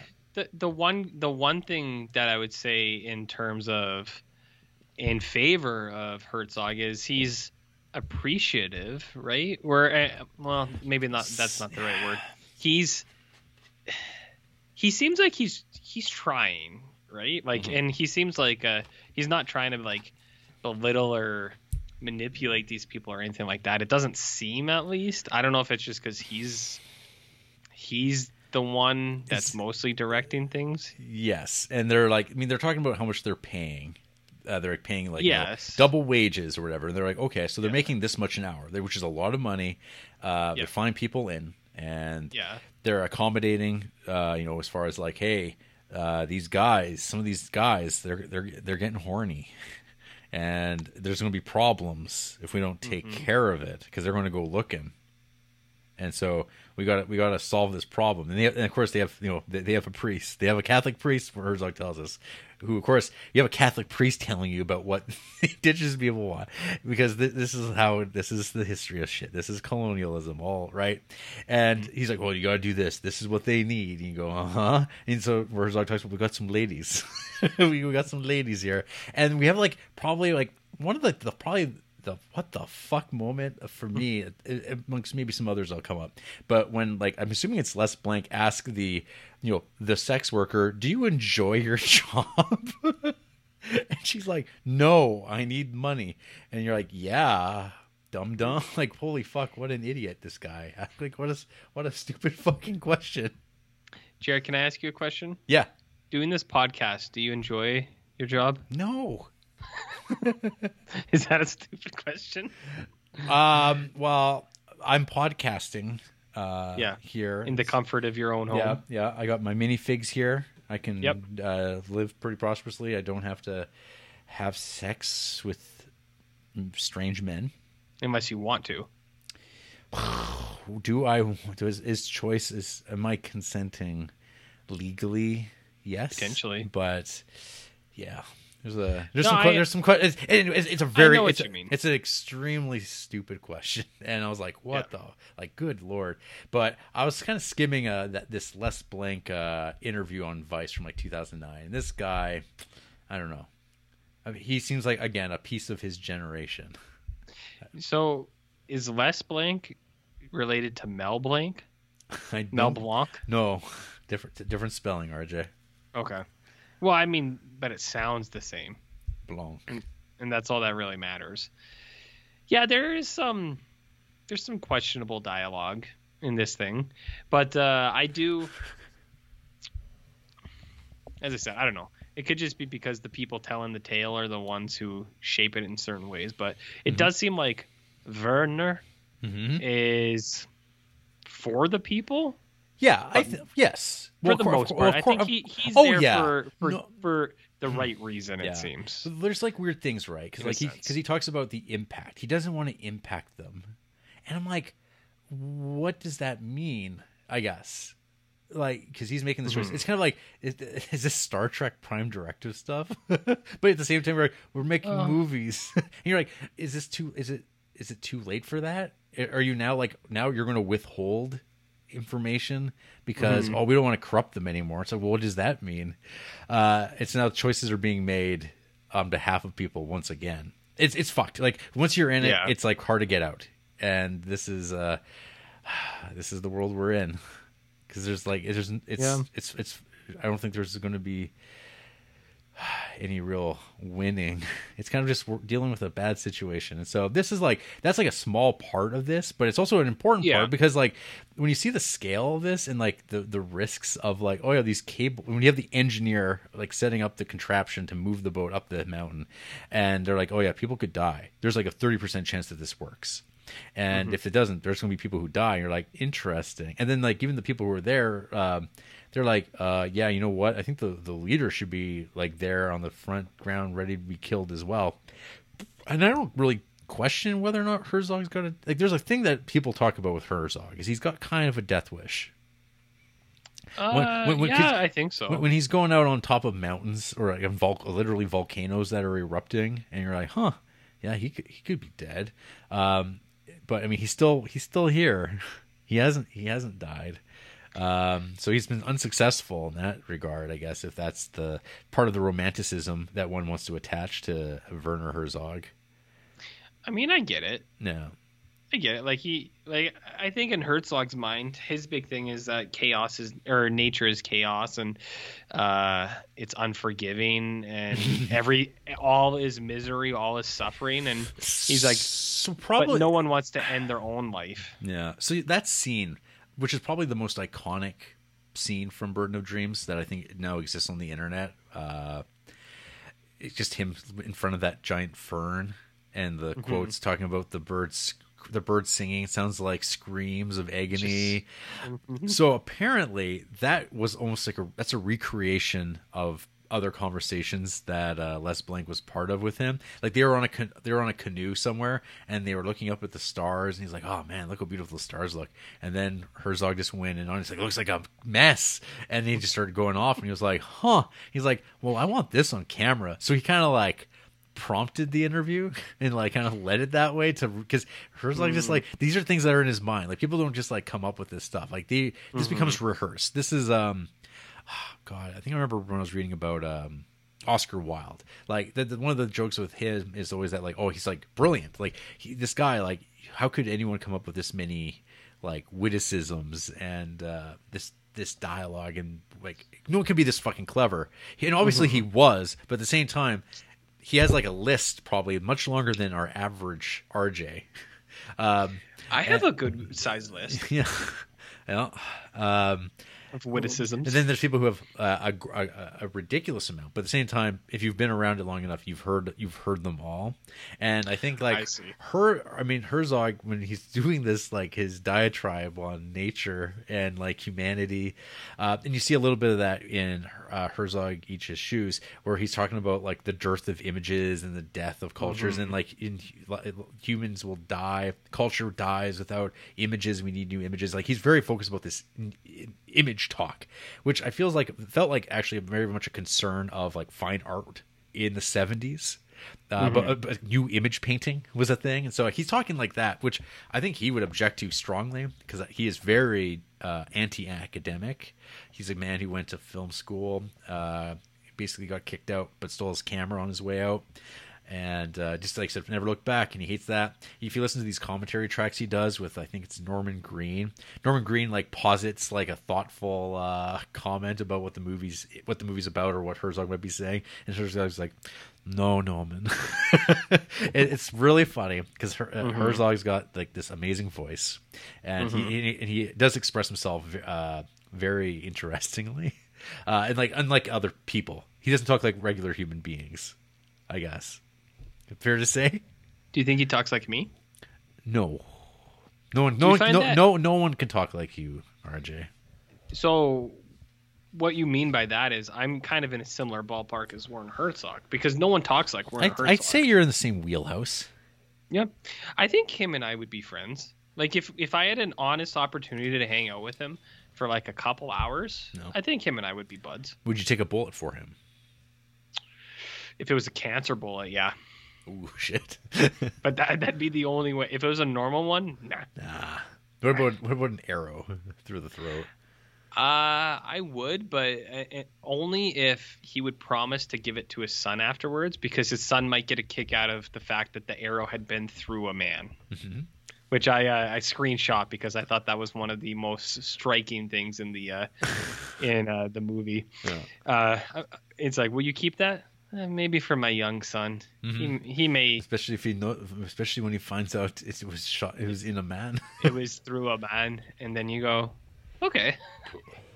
You go, that's good. Yeah. I'm on board with this. Oh, I mean, I can't even believe at this point I haven't even mentioned Herzog running around in his like short shorts. Oh, yeah, he looks good. Herzog was a good-looking young dude. Yeah. You know what I mean? I like the mustache. Mhm. I like the way he's just kind of there doing his thing.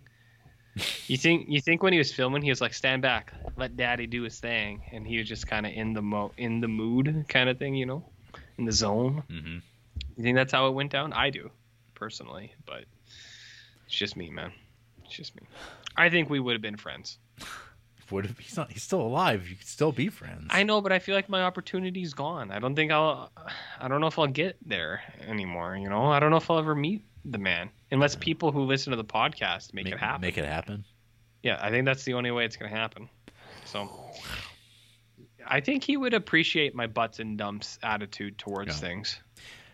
So the movie gets made, and the movie and then Burden of Dreams ends. Mm-hmm. Like, it's kind of like that's just the conclusion of like, hey, it basically ends with the boat got up the hill, and that's good. We're ready. We're done. Like that's the climax is. Yep. Werner gets his dream achieved. We have went to, what is it? Like you successfully made it to completion, or what is the phrasing there? And then it's a wrap. Yep. Yeah, they did it. The collective dream has been achieved. Yeah. So, yeah, I mean, so watching Burden of Dreams again, like I find it. Thinking about it in terms of by itself, I can't think of this movie as a documentary by itself. I don't think I don't know if it works by itself as a standalone thing. I think it's so integral to watch Fitzcarraldo with this that they become companions. Yeah, which I think which is really unique. I think because there's no making ofs that work that way. I think because I think Burden of Dreams does add to the quality of Fitzcarraldo and vice versa. But I think Fitzcarraldo you could watch by itself and never watch Burden of Dreams. But if you know both exist, it'd be like, oh, well, you have to watch both. You have to see both versions of the story. Is there a documentary of Capes? There's Speaking not. Of? Well, I mean, it's in itself. It is in itself. It is a document of a time and place. Okay. Yeah, of it's very, very Dogma 95. Ooh, is it? Can you do the rest of the podcast in a Herzog accent? Like maybe do Danish. You do Danish? I don't think so. I'd have to ask a Dane listener. Say, hey, how's this? What's this sound like? Maybe a little bit further north. Is Mads Mikkelsen Danish? Yeah, he is. There you go. So do a Mads accent. Talk about Will. Just that's my Danish. Wow. I wasn't expecting that. RJ. Yeah. What did you think of Burden of Dreams? Okay, first up, Fitzcarraldo.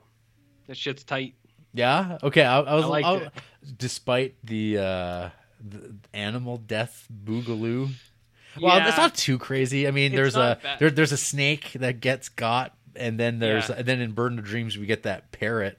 But I mean, the parrot's a little grisly. That's a little like, ooh, damn, this is some cannibal Holocaust. Like parrots are really cool, smart birds, and but fuck, those are real nice feathers. And then we get a spare feather getting carried away by that ant, and what a great image. And that's the sort of thing that Werner's all about. Is like those little like spot checks, and of course like that was Les Blank too. But that is like, I feel. Have you seen Bad Lieutenant? No, I haven't. Okay, so there's like shots of just like lizards and stuff like that. I think you really need to watch Bad Lieutenant, the Nick Cage version. Port of Call, New Orleans. Here's my stance with Herzog. I feel like I completely am on level with how he interprets the world, and I honestly I'm not just being dumb right now.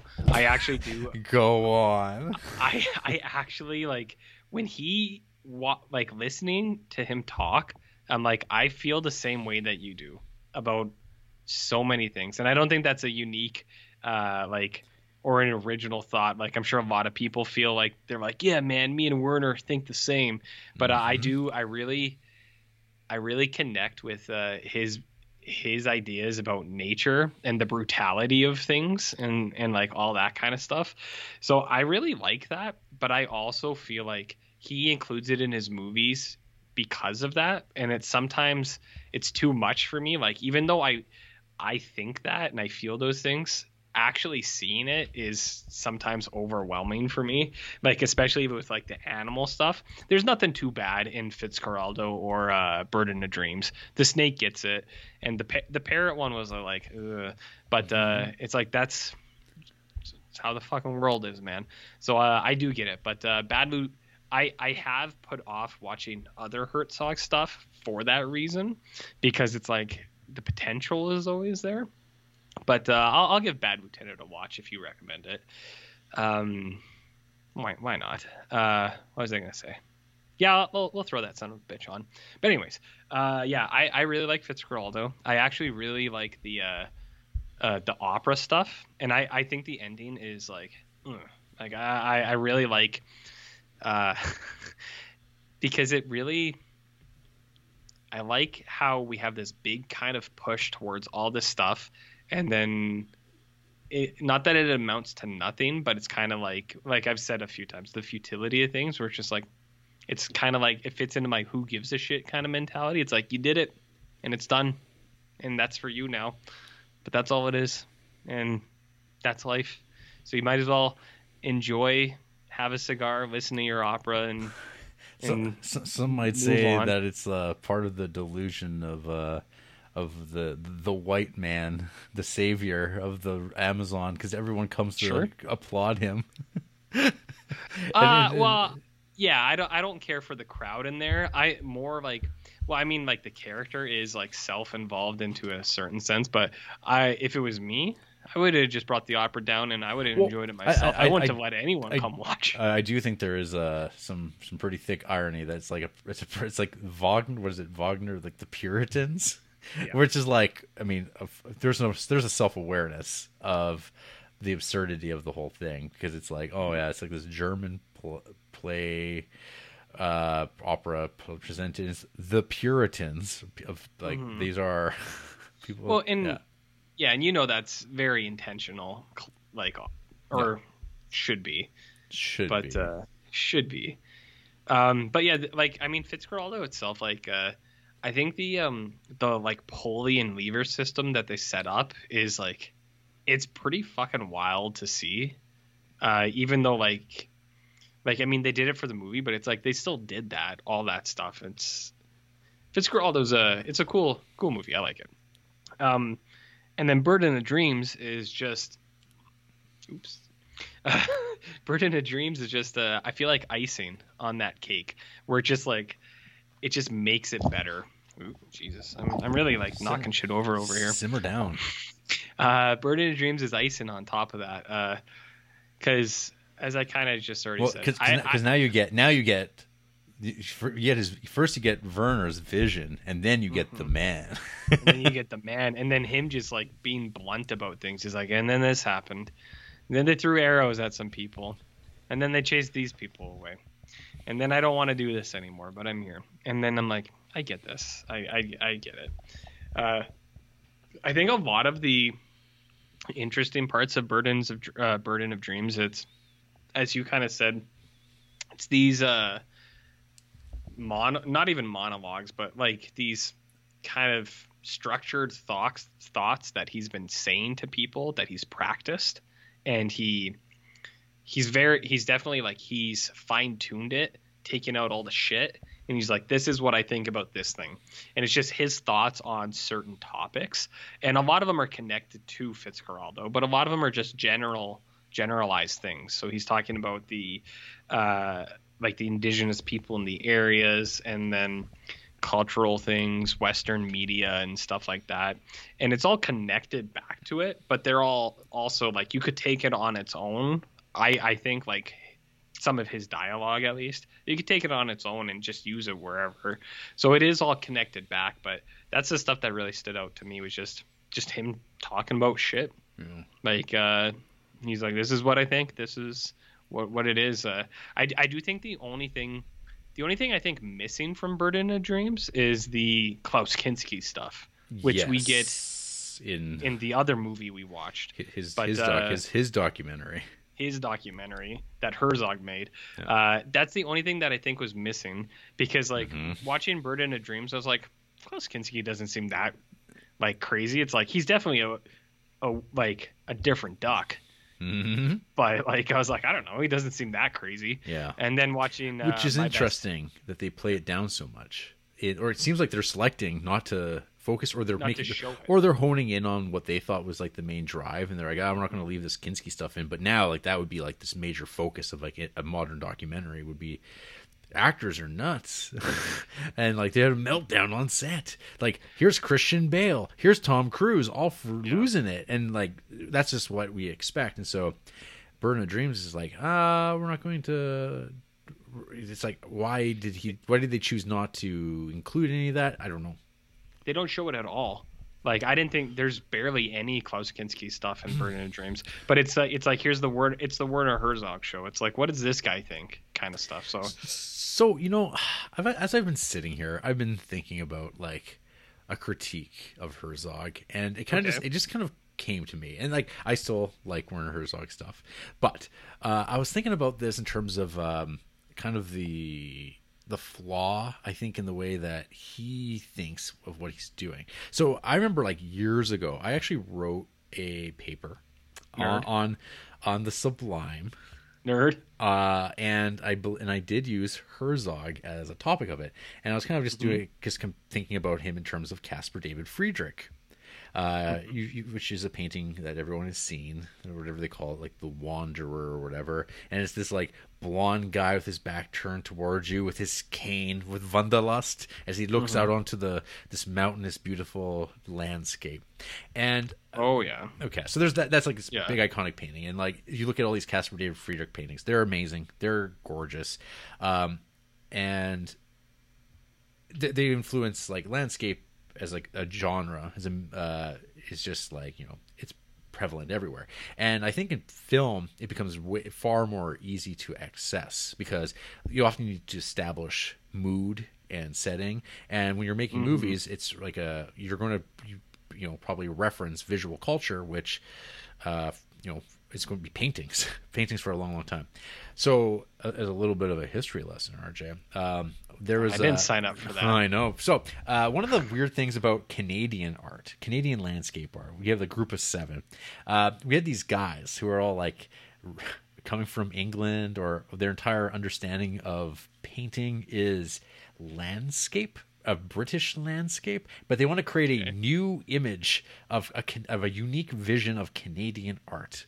And so they just start thinking, we're going to make things look a particular way, but all it is laden with references to recent, like, to the genre that's acceptable within their own like backgrounds, since like, you know, these are all like Canadians, but they're all like just recently from England, or all the paintings that they're looking at are English, and so they're looking at everything in terms of those things, and then they're trying to do that, and then change it on sort of like a slightly abstract level, but it's like all they're really doing is looking at what Americans are already doing, like James Whistler, and they start playing around with the surface. And they're like, but they're trying to present it back to the English, and then the English go, "What the fuck is this? What is this? What's this crap?" But it's like funny because like there's this pitch is like, this is new, and I think about like Werner, like in My Best Fiend. There's that thing where he's talking about that amazing shot from a Gary Wrath of God of like the progression of the conquistadors walking down the hill and wrapping back up, and he's talking about this is the image that will stick in your mind and haunt you forever. And it's like it's a beautiful image, but it's because we have a reference for it, because it is like this sublime like landscape image. It's a painting. Like, it looks like it, so it's not like this new image at all.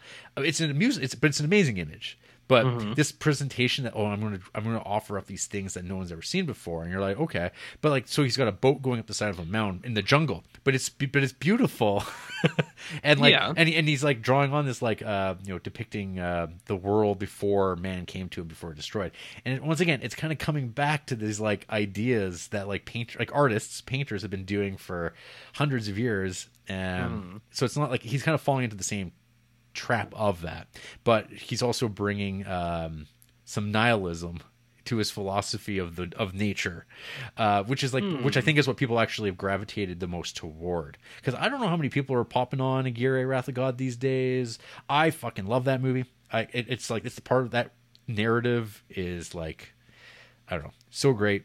It's a weird, spooky movie, and I love the aesthetics of like so much of it, and it's made for like so little money. It's amazing, great thing. And then sorry, no, you keep going. Keep going. And then I mean Fitzcarraldo is kind of the second piece of this of the colonial trilogy, because there's a third movie that also is very little played in My Best Fiend, which is Cobra Verde, which I've only seen the one time, and I remember actually liking it fairly well, because I kind of went in thinking like, well, no one talks about this. It just seems to be like this like abandoned movie, like, because in the documentary there's no footage really of it outside of like, oh, here's the thing where Werner's teaching Klaus how to walk, and here's a man who had polio, and like and that's about it. And there's a scene where like they're doing a raid, and it's kind of just offhand. Like, it's very like little attention given to this movie. Nobody talks about it, but I remember it's been a while. Maybe it's cringier than the other two in terms of like its depiction of colonial life. But anyway, Cobra Verde is it could be. I don't know. Like I said, it's been it's 18 years since I've seen it, and it's very vague in my mind, other than I remember being like, this is pretty good. This is actually a pretty solid movie.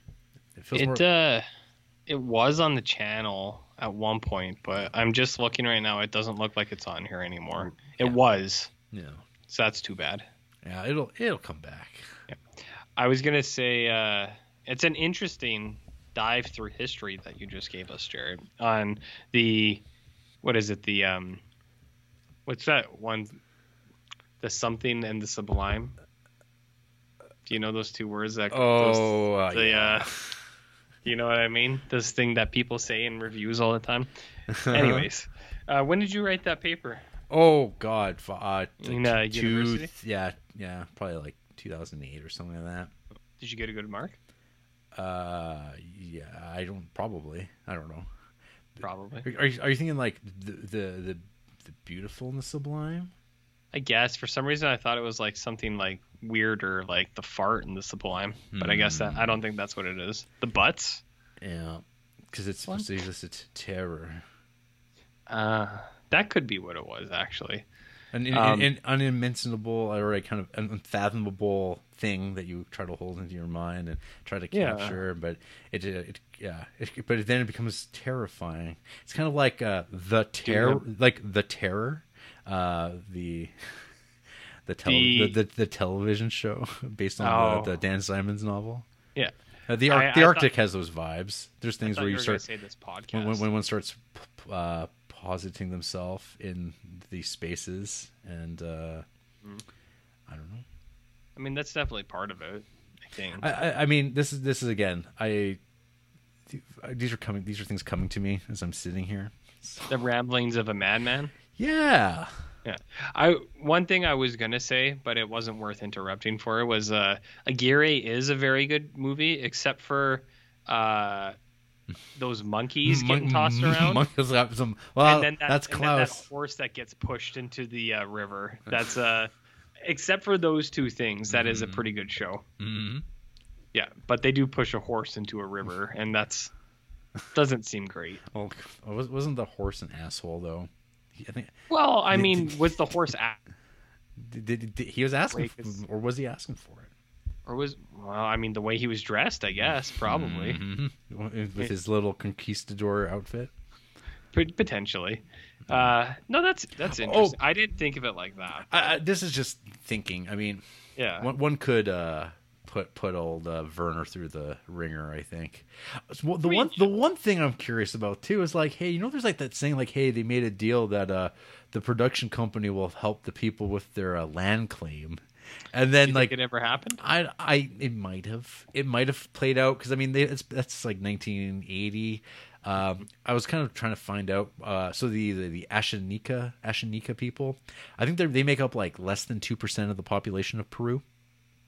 There's a very small group, and it sounds like it got better because up until like 1974, it was fuck you. So I think that was like a recent thing that was happening as they were making that film.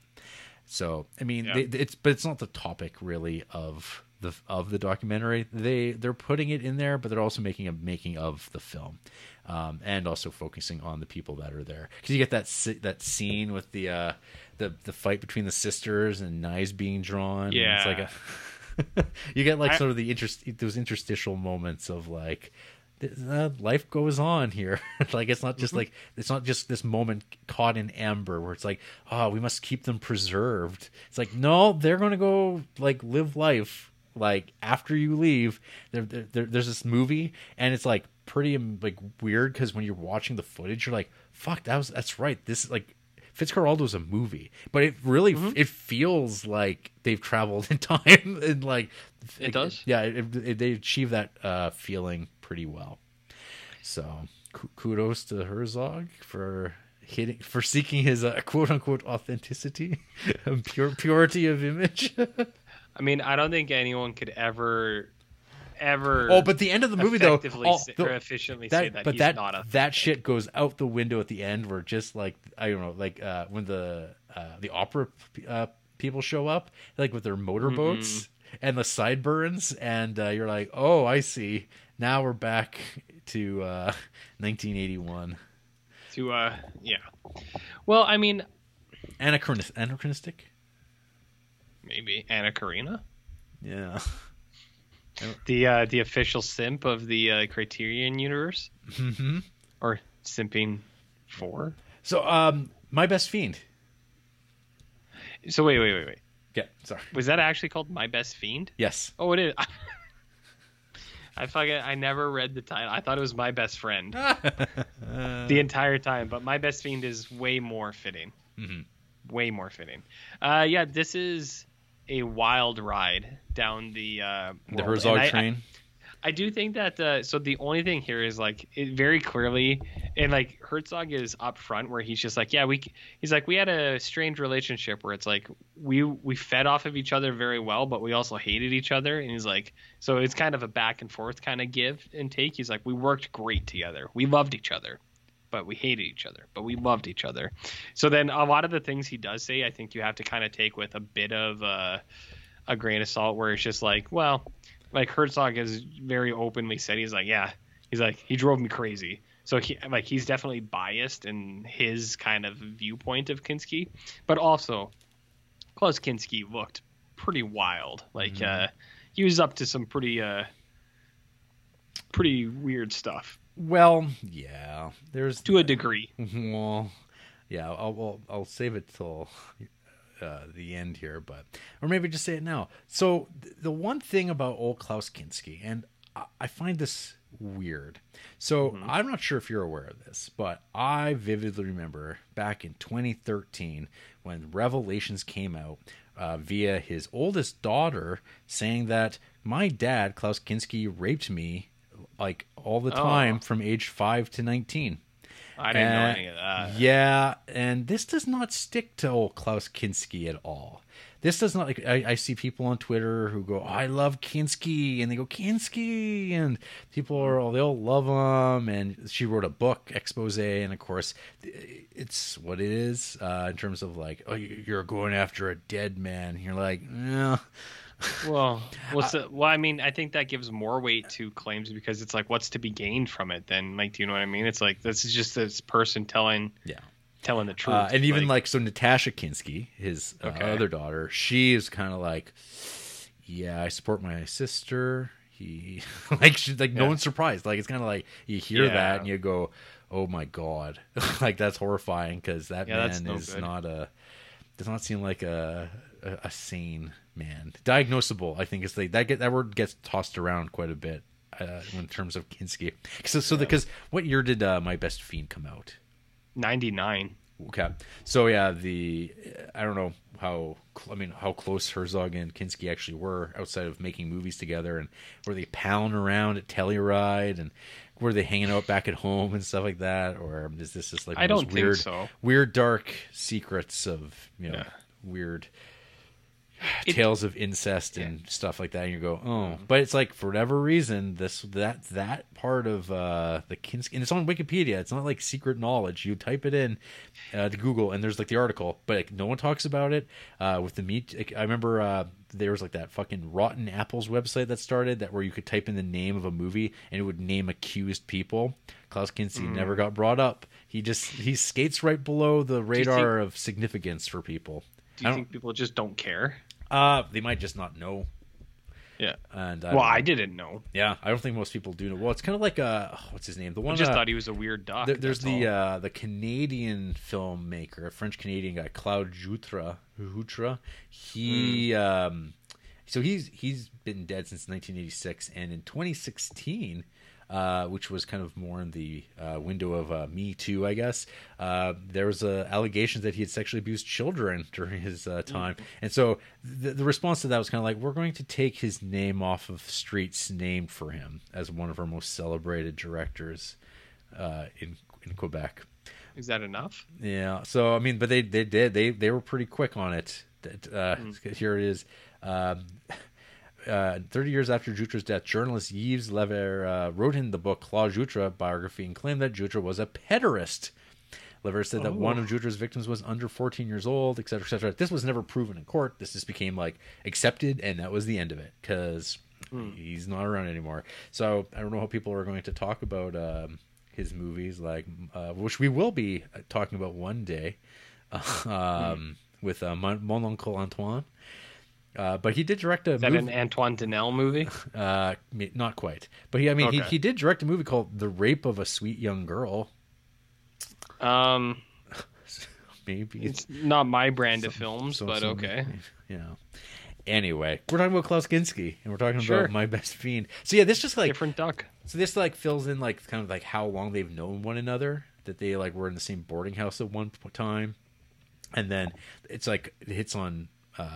Aguirre, it hits on Nosferatu, and then it expands upon Fitzcarraldo, and like how like his amping up anger is fully on display. Yeah. Yeah. Well, he's amping up. He's amping up, all right. I do like the stories of when he's just like, he's like, Kinski lived here. He one time raged in the bathroom for 48 hours. I didn't think it was possible. We smashed up shit real good. And you're like, man, Kinski had a lot of anger. There's that scene too where he full on swords that dude, the extra in the head, and you're just like, holy shit, he was trying to kill that guy. What are you doing, Kinski? Maybe he thought he would get away with it. I mean, I'm sure he did. It was an accident. He says, I was in character. No. And Klaus. Who would you describe as the Canadian Klaus Kinski? Ooh. I'm not talking about California Klaus Kinski. I'm talking about Canadian Klaus Kinski. I see.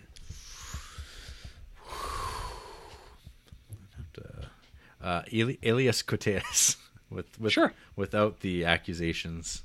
Okay, that works. Yeah. So My Best Fiend. You told me to watch this, and I was like, okay. There's no better time to watch it than now. No better time.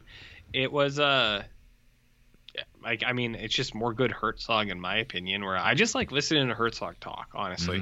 And it's like I said, we didn't get a ton of Kinski stuff in Burden of Dreams, which is probably for the best, I guess. But you get it all here, and then this really paints the picture where like, man, Kinski was crazy. Like he was a wild man, wild and crazy guy, a couple wild and crazy guys.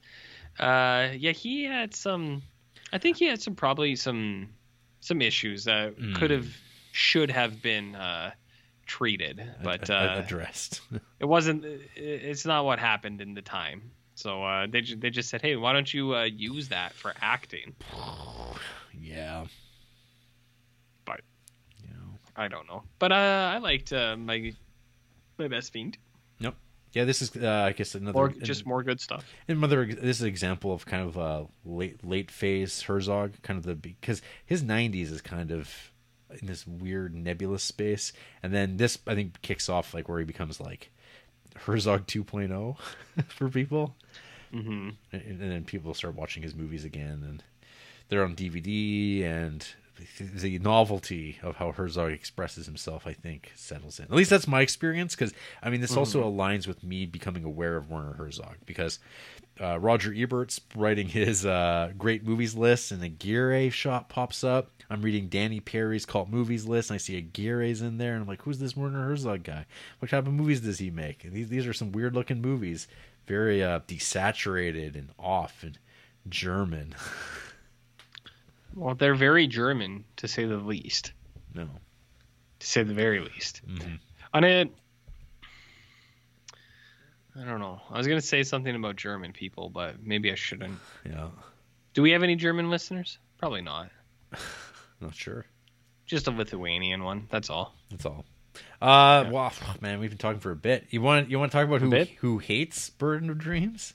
Sure. I can imagine. There's some short ones, some long ones, everything in between. Just like you and me. That's right. First off, we're going to go with DZ-015. Okay. Half star, the lowest rating there is. Okay. Privileged white man uses free slave labor, it wasn't free, of indigenous peoples to fill his ego. Racism in a nutshell. I mean, I don't really agree with that at all, because they paid them. They claim to pay them, but I'm sure, and I have no reason to question it. Yeah, I mean, I guess that's a good point. They could say whatever they want. Yes, but I don't know. I don't really buy this person, because they gave Walkabout 5 stars, and I feel like they're saying one thing with one hand and doing another thing with the other. Do you know what I mean? Uh-huh. Because I'll tell you about that later. Yeah. So I don't know about this person. They don't have a ton of films watched, to be honest, but the Walkabout thing stands out to me. So I don't trust you, person. Yeah. Next, we're going to go with John Latour, 1 star. This is the long one. This documentary is a behind-the-scenes look at the production of Werner Herzog's Fitzcarraldo and all of the difficulties faced by the director and his crew as they strive to bring Herzog's vision to life along the Amazon River. Having been impressed by the final product, this making of didn't strike me as much. Most of what was covered was evident by the finished film, but there were certain things, like more details about the native tribes and their social structure, that could only come across this way. There's also some extra footage of Jason Robards as Fitzcarraldo before Robards fell ill, and Mick Jagger had to go on the Tattoo You tour with the Stones. Robards was eventually replaced by Klaus Kinski, and Jagger's role was cut completely. Comparing the two is a no-brainer. Robards looked completely out of his element during the bell tower scene, and I'd have chosen Kinski over Robards Jagger any day of the week. Sorry, Jason, you're just not crazy enough. The biggest disappointment of all is the lack of anything with regards to Kinski more than a passing note. We don't get any interviews with him. We see none of his off-camera temper, next to nothing of that sort at all. Watching My Best Fiend, I know what went on, and to see Blank completely skip over it all misses a good part of the story and is a tremendous shame. There's some onset insight by Herzog as he describes his motivations and desires for the marathon production, but other than that, I found myself bored at what this film had to offer. My suggestion is to watch Fitzcarraldo instead, listen to the commentary after viewing the feature, and then perhaps take in My Best Fiend instead of tracking this disappointing documentary down. I mean, I think it's too bad that this person doesn't like the doc. Yeah, they have good points, but I feel like... But 1 star? Yeah. Well, their ratings are a little bit wacky. They watch a lot of horror, and they're a fan of a horror podcast. Clearly not Ghoul School. But I don't know. Their ratings are a little bit all over. Like, they have good ratings of 5-star films, but then they also gave Midsommar 5 stars. And then 1-star films, like they 1-starred Prince of Darkness, like the Carpenter Prince of Darkness, and it's like, really? And then they 1-starred The Frighteners, and I don't know where you sit on The Frighteners, but I think The Frighteners is pretty sick. Like, not 1 star for sure. So I don't know. They just watch a ton of horror. 1 star for the new Suspiria, so it's like, it's not bad. Not bad. I don't know. They're a little bit all over the place. So I've got one more for you, and this is near the bottom of the first page. Joe Kinzo, 2.5 stars. totally real name. Documentary about a megalomaniac who fancies himself an important artist, making a film about a megalomaniac who fancies himself an opera fan. If you can slog through the arrogance and triviality, there's a lot of pretty scenery.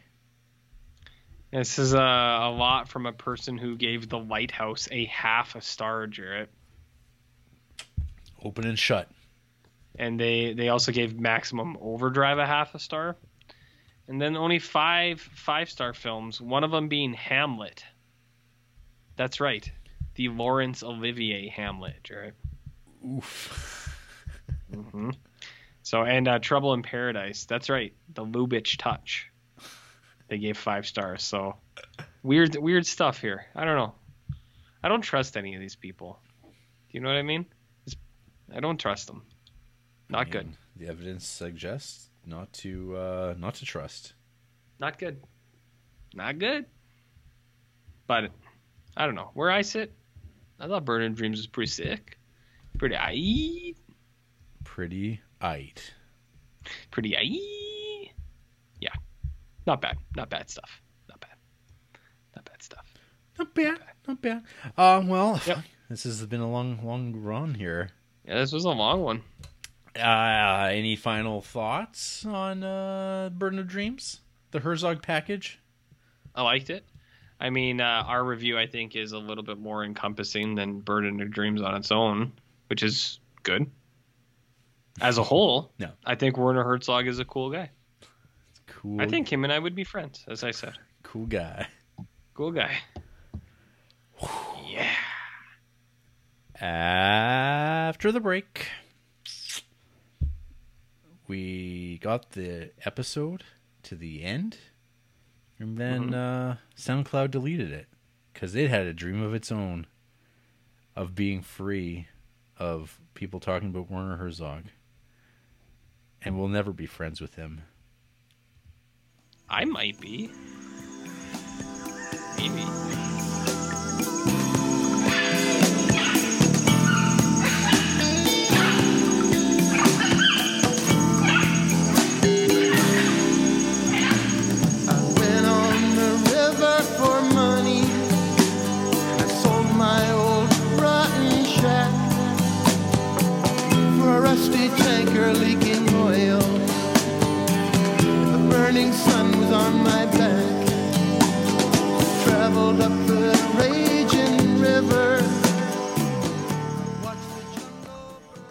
RJ, if Werner Herzog wanted to make a movie in your backyard and he wanted you to help, but he wasn't prepared to pay you, and he might need use of your cats, and Klaus Kinski's back, he's alive again, and he might be in proximity.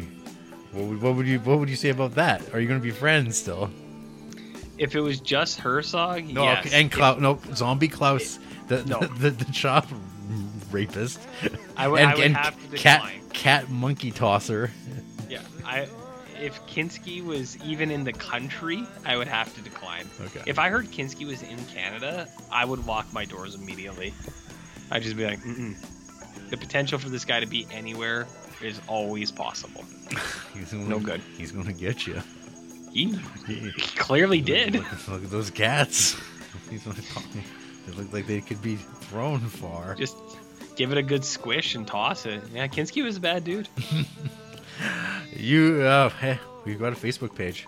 We're on Instagram. We're on Letterboxd. I'm Jared Duncan. iTunes. He's Barnloaf. iTunes. Dungles.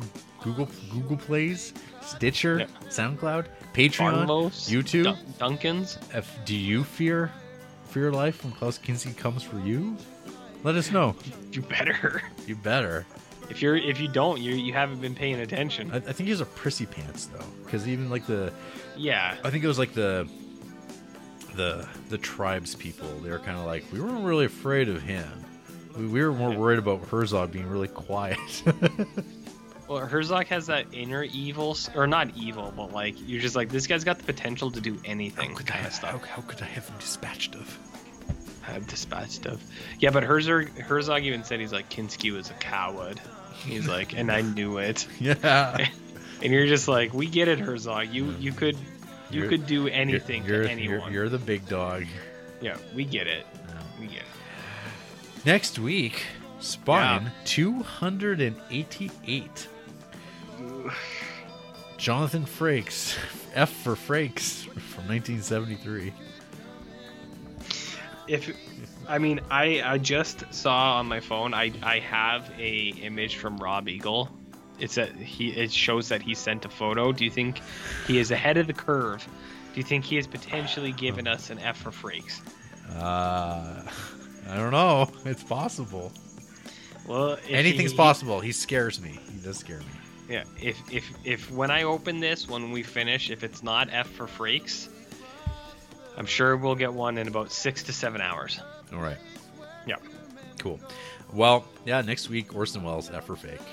It's about deception and the con, and is definitely about art isn't real. Well, art isn't real, Trey. Like off the charts, art isn't real, RJ. Off the charts. Yeah, I know. What I've been telling you for years. You'll see. You'll see. Good night. Fart.